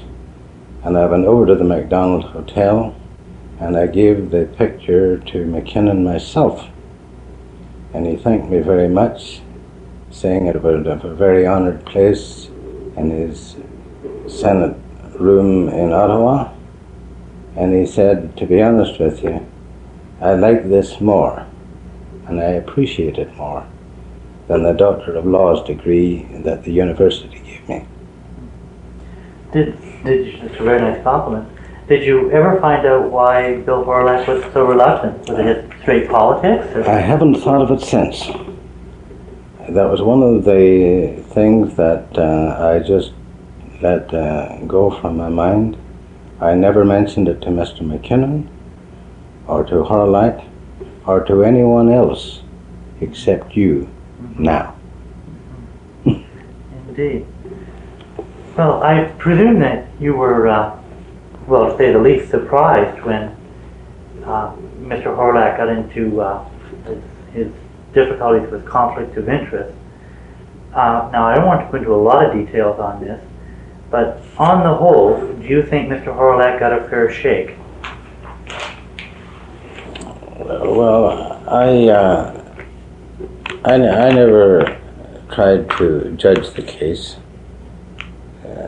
since it was a matter that was before the courts and dealt with by the courts. And I might add that it was dealt with after I left council. Yeah. So I wasn't in any way involved with it, nor did I have to make any decision with regard to it. However, I could see some of the trouble brewing, And I did go to him once and tell him that one of the people who later became an alderman had some real concerns that I thought he should go and discuss with him, and he ignored me. And I left, and that was the end of that discussion. And did that person, was that Ed Ledger? Yes. Yeah, just a wild guess, Mr. Faulkner. Also in that 1957 election campaign, there was one outstanding issue, and that was the issue of fluoridization, which was, all the candidates were asked to take a position, but it was also a plebiscite issue.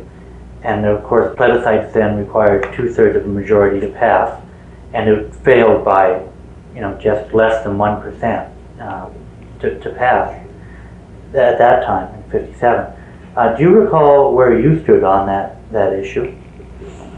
I was in favor of fluoridation, and I'm sure it cost me votes and some friends, if they were friends at that time. It was one of the many questions that a great many people weren't sure about. Even the people who voted for it and against it weren't sure.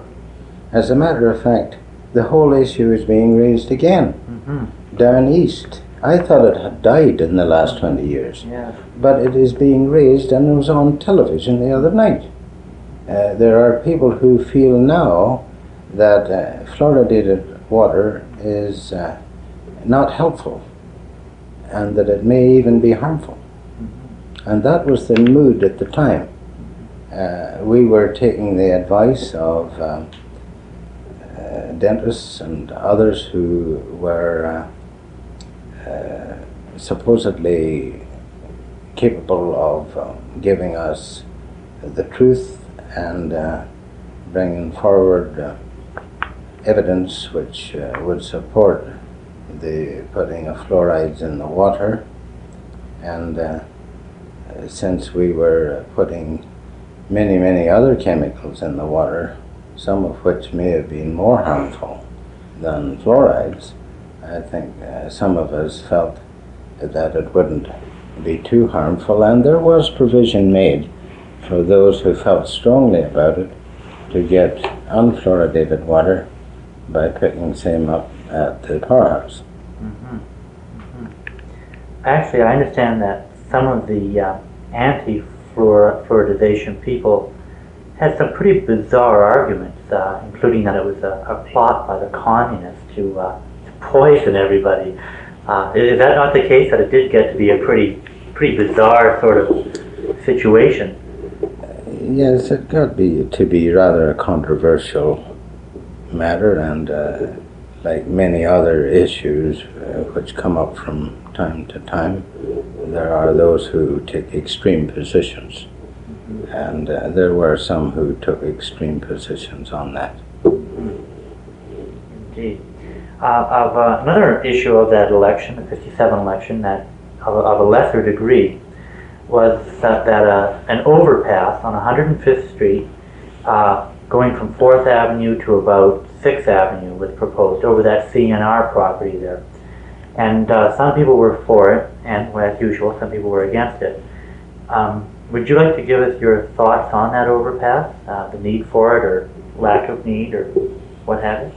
Well, this was one of the ways of getting around correcting the 9th Street underpass, which had been designed some years ago, I believe, by Dr. Morrison from the university, and served quite well while the traffic in Edmonton was rather slow and a lot less volume than there is today.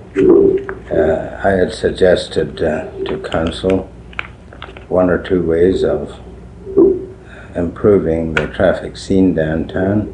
One was to either build an overpass at 9th Street or double the underpass which exists there now. Neither one was done. I also wanted them to put an overpass over the CPR tracks from 9th Street to 11th Street and have a flow of traffic from downtown right up 2nd Avenue to 24th Street and then on out that way. That was not done. So there were those who felt that a good compromise would be to build an overpass at 105th Street. One of the shortcomings I could see of this was the fact that it wouldn't go on through to Kingsway. They could have quite easily gone with a little negotiation with the federal government, gone past the Armory site, removed some of the Quonset huts that were there at that time, and open it right up to Kingsway. And this would have spread some of the traffic, and it might have even been a good thing to do something at Kingsway so that 11th Avenue would take some of the traffic. I had thought of one-lane overpasses in some places to take care of rush hour traffic so that there would be continuous flows of traffic. Another suggestion was to put in bypass lanes at intersections, but no, they would build right up to the corner, even in places where there were vacant lots, where they didn't have to buy property. They would allow someone to buy the lot, build a house, and thereby, for the time being at least, prevent the bypass lanes from being put in so that everyone wouldn't have to stop every time at stoplights. They could swing around. This probably eventually sunk in, and I noticed that it has been done a great deal in many areas since that time. But it certainly would have helped if they had done more of it earlier when they had a good opportunity to do it. Now, getting away from the 57 election and into the year 1958 when you were still on council, the planetarium, the one out at Queen Elizabeth, out by Westmount there. Now, that came up in council, and I think it was that year that it was decided to build it. And is that not the case? Do you recall? Could you just tell us about how that went through council? Was it opposed, or was everybody for it, and why that site? Just your general recollection of the issue. Well, it was one of the firsts in Canada, that type of planetarium, and Edmonton wanted to do a few things that weren't being done elsewhere. There was some opposition to it, but not a great deal. It had an educational value and therefore was put on the site of the Ross Shepherd Composite High School or adjacent there too, so that it did fill a need which was perceived at that time, and it wasn't long until it was discovered that it was too small, but at least the people who promoted it got their foot in the door, as it were, and got something done, and now I understand they're talking about a more extensive one. The Space Science Center out at Yes. by the Provincial Museum. This is right. Right. Just to expand for our listeners' sake, I'm quite sure that planetarium was the first public one anywhere in Canada. Yes, it was. So it's quite a milestone in the Yes. city's history. Also, I think it was during 1958 that you resigned from council, was it not? Yes. Yeah. And now your term wasn't over, No. right? Now that's pretty rare for somebody to resign. Can you tell us why you resigned halfway through the term? Well, it was with mixed feeling, I'm telling you. Once you've tried and been successful in getting onto council a couple of times and enjoying it, I, being a provincial civil servant during my career had to make some decisions. Some of them were not easy, and that was one of them. I was offered a position as Deputy Chairman of the Liquor Control Board, and I had to decide whether to take that and leave council or stay at what I was doing and remain on council. And I might point out that there was nobody giving me an ultimatum. It was something I had to decide. That wasn't a matter of either or else. I had to make this decision on my own. No one was telling me which way I should go or that I had to do anything in that regard. I think looking back, I think I made a mistake. I think I should have done both, which I could have done. I could see this in later years and corrected it to some degree. While I was on the Liquor Control Board, I ran for school board and stayed 4 years doing both. And the school board work, if you want to work at it, as we tried to do, is just as important as council work. So you figured there'd be a conflict of interest, did you? No, not really.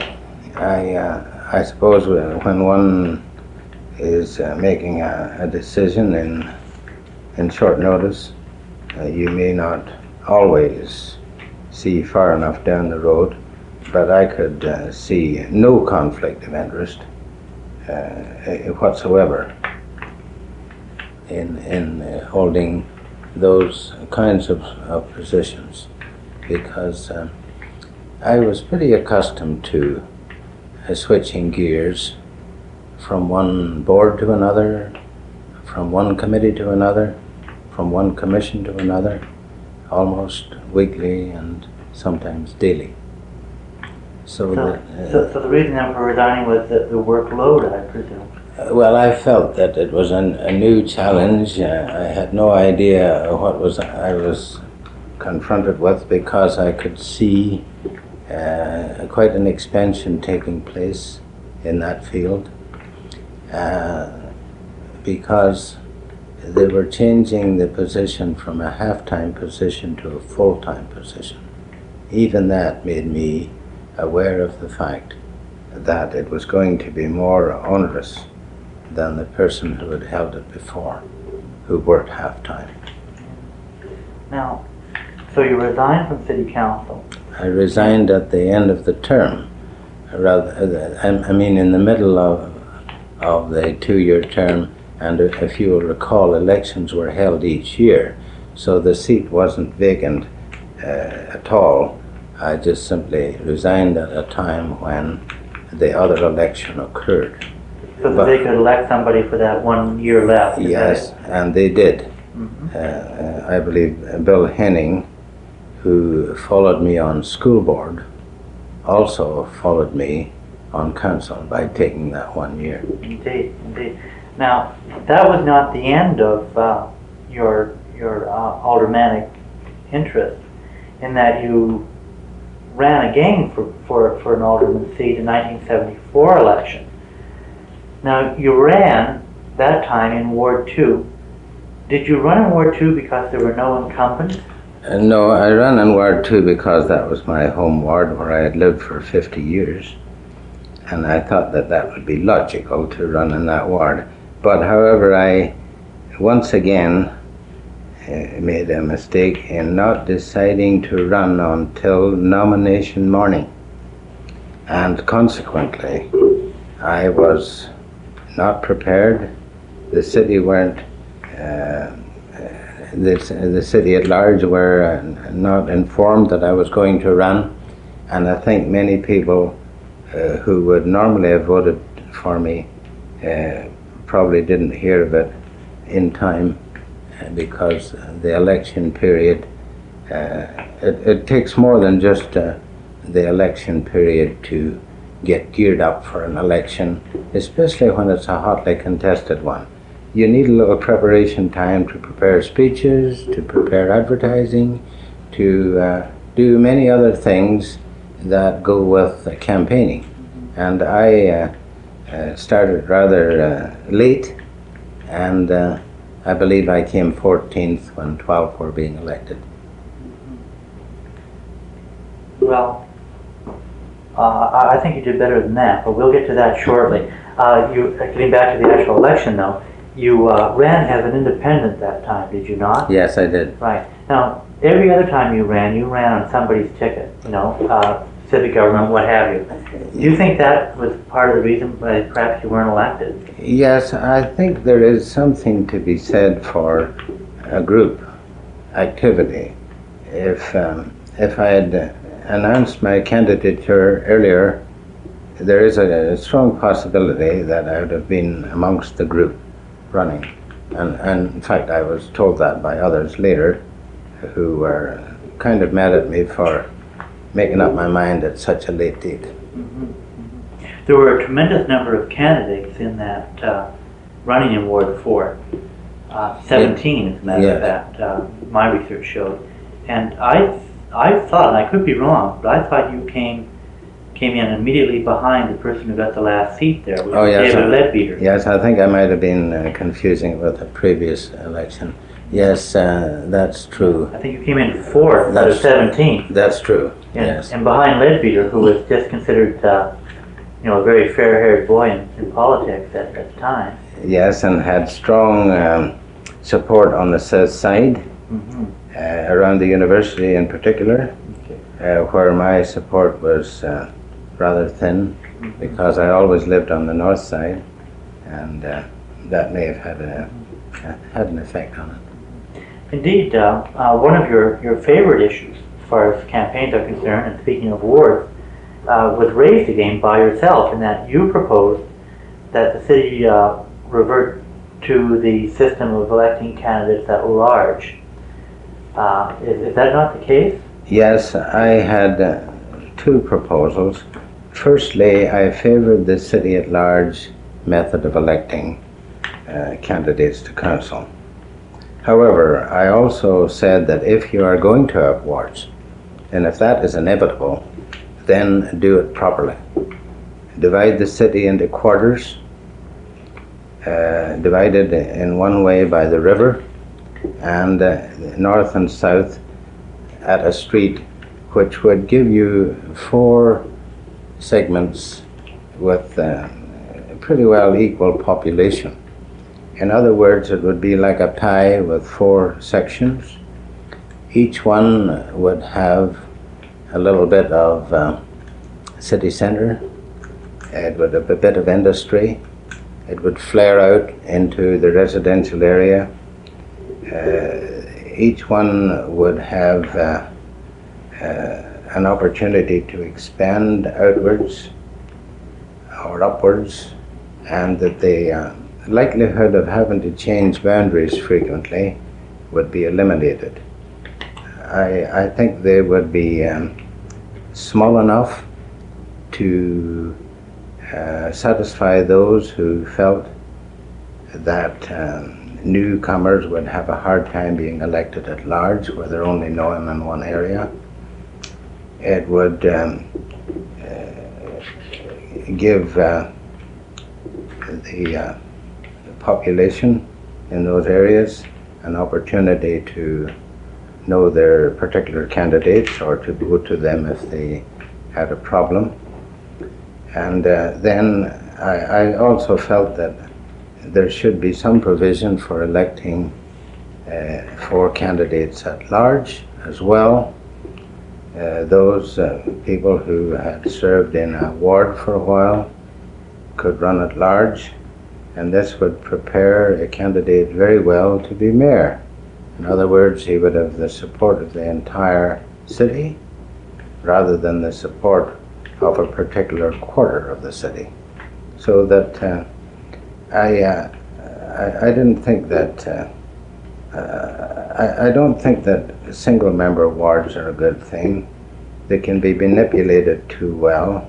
I think it's better to have several candidates in a ward, and as long as there are not too many. Some people objected to the long ballot, and this is why people clamored for wards. But I think it's like many another civic matter. It can be overdone or done improperly. I think the wards stretching across the city were poorly designed and have not helped the situation at all. Well, one of the other issues during the 74 election was the so-called booze and bingo issue. And that is, were we going to allow schools to serve booze after hours, as well as to allow the playing of bingo in the schools? Now, being an educator, or at least on the school board, which I think makes you an educator, you would be very close to this issue. So how did you feel about it? How do you still feel about it? Well, I was chairman of the school board at the time, and the whole issue started largely in the district of Evansdale, an area called after one of our early distinguished mayors, Mr. Evans. And this particular community wanted to make use of the school rather than build a community hall. And a compromise was finally reached, and a community wing was attached to the school. The community league people and many others felt that it was ridiculous to force a neighborhood to build a building for after-school activities when there was a school sitting nearby or even on the same grounds, closed up, and nobody using it. This made sense to a great many people. And the residents felt that it's about time we changed our thinking on some of these matters and used the schools after hours for bingos and dances and all kinds of adult activities rather than forcing them into building new facilities. So this matter was brought to the school board, and the school board was very divided on the matter. And the result, after a great deal of argument and bitterness and debate, it was decided to put the matter to a plebiscite. So the school board did not decide yes or no, but left it to the people to decide. And the matter was, it would have passed, I might say, had it been left as the original motion was. And that is, booze and bingo, shall they be allowed? I made an amendment to the motion splitting the two. One being, shall we allow booze and shall we allow bingo? The bingo one was passed narrowly and the other one was defeated, but had they both been left together, I believe they would have then both passed. Do you think they should have been left together? Well, in retrospect? I really don't think so. I think if there'd only been one vote, and people may disagree with me on this, because a lot of people blame me for favoring it, I think a person who is chairman of a meeting can be blamed many a time improperly for appearing to take sides when maybe all he's doing is giving the people who were for or against something a fair chance to speak. I think if it had, in the wind-up, if it had depended on me to cast a deciding vote, I would have cast the vote against it. Against the booze and the bingo? Yes. Yes, against both, eh? Yes. Well, perhaps that issue was exceeded in its ferociousness by only one other issue, and that was the McKinnon Freeway, which is still an issue in the city, and that is whether to build the darn thing or not. Are you for or against? Well, I think there's no doubt in the wide world where I stand on that, and there never was. I was in favor of building a roadway up the McKinnon Ravine from the very beginning. As I was I'm glad to see the one built in the Grote Ravine and the Capilano Ravine. I think there should have been a roadway also built up the Mill Creek Ravine and the McKinnon Ravine. The present roadways are very necessary. The ones that they didn't build are, in fact, it's a great mistake that they weren't built, in my opinion, because the motor car is here to stay for a long time. Rapid transit is very helpful, but it doesn't take the place of the traffic that we have in the city and never will. We'll always have motor cars and trucks, and this is very obvious today when you see the trucks on the highways. The railways are not able to handle it. If they were, you wouldn't see trucks by the 100, by the 1,000 going into and out of Edmonton every day. So they have to look at not only rapid transit, but also a free movement of automobiles and light delivery trucks, taxis, buses for the handicapped, and so on. There is a great need for a movement, because there's a lot of time spent by people sitting at traffic lights, at stop signs, and this to me is a waste which has never been measured, and it would have built 6 roads down the McKinnon Ravine, I'm sure, in the last 30 years. When you left City Council, Jim, you mentioned earlier you went to work for ALCV.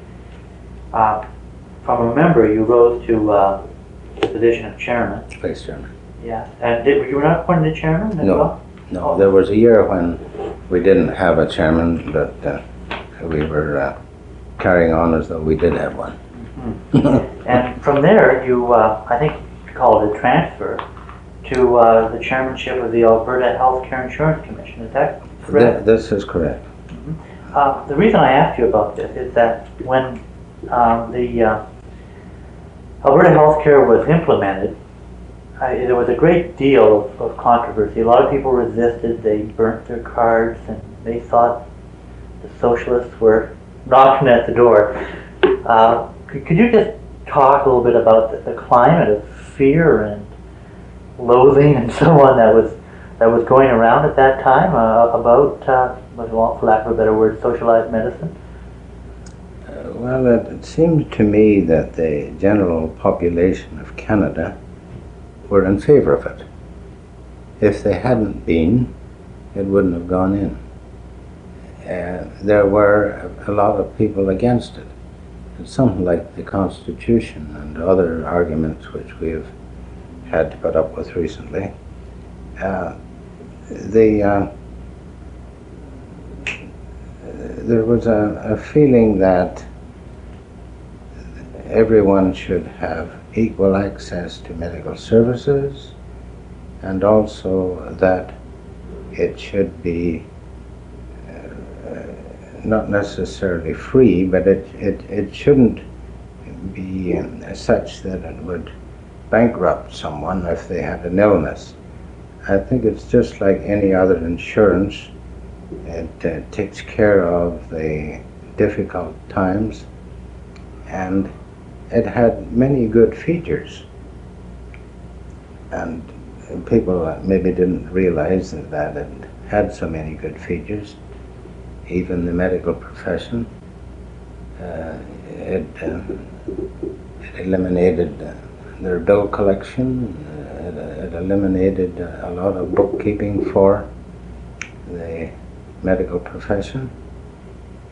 They were, I might say, quite, at least we were advised that they were quite content with their own medical services incorporated arrangement, and I must say that worked well. It worked well. And it may even get back to that. It may even, these things go round in cycles, you know, and it depends, I suppose, on the mood of the people. There may be some other arrangement which will take the place of this. I notice in the papers now there is a group known as the Friends of Medicare. Well, there were certainly no Friends of Medicare when I was running it. It was enemies of Medicare from every direction. And it was an uphill grind getting it going in 6 weeks from a dead start.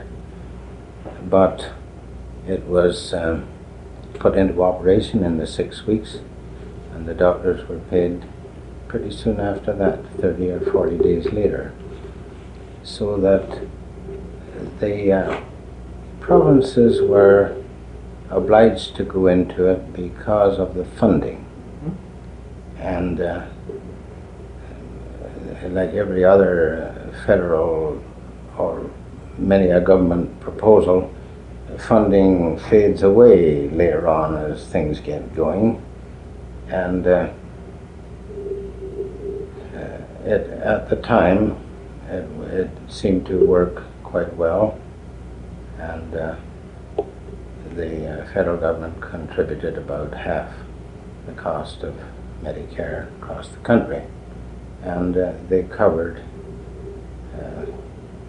many situations that would have been very difficult for the average person to pay, and I think that was one of the reasons that people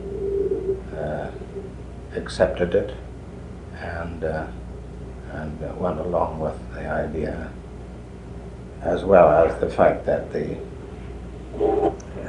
had to pay premiums. A lot of people objected to the compulsory payment of premiums. We made it possible for people to opt out of the system if they didn't want to be in it. And there were many adjustments made to accommodate the various forces and professions that were involved in the national scheme. I understand that you resigned from this position and quote retired, close the quote. What year did you leave the Healthcare Insurance Commission? Well, I think I said at the time that I was not retiring, but that I was just going to pension because I wanted a change of scenery. I had been in the government service on a day-to-day basis for a long, long time, and the government had asked me to serve on other committees, and there was somebody available to carry on where I left off, and I was glad at that point to have a change of pace. It had been a very heavy load. It was going good at the time I left. I don't think it has been any smoother since. I noticed the other two chairmen have left since that time, but I enjoyed it while I was there. It was a very interesting work. It was a busy time, but I just felt that it was time to have a change of work. I'd made changes before, and I thought it was time to make another one before I got too old, you might say. Having planned to retire, before I did, I ran again for school board, making my second comeback. And I had been on the school board a couple of years, and I was looking forward to being chairman and one thing and another. I had other jobs I wanted to do, so I decided to go to the pension since I was of pensionable. I had pensionable years in, and decided to spend a lot more time in the field of education, and that's exactly what I did. I became chairman of the school board. I was on the insurance board that deals with employee benefits, and also the insurance board that deals with building insurance for municipalities and school boards, and on their provincial executive, and also as vice chairman of the provincial association. And at the same time I was on several government committees. I'm sure. Well, I'd like to take advantage of this opportunity, Mr. Faulkner, to wish you the very best in the future. And I'd like to thank you for coming in 2 weeks in a row and sitting down with me and making an oral history that will, I'm sure, benefit many researchers in the future. Thank you very much. Well, thank you. It's been nice talking to you. You're welcome. This material is a digitized audio recording from the holdings of the City of Edmonton Archives. For more information regarding the recording, please contact us by email at cms.archives@edmonton.ca, by phone at 780-496-8711, or on our online catalog at cityarchives.edmonton.ca.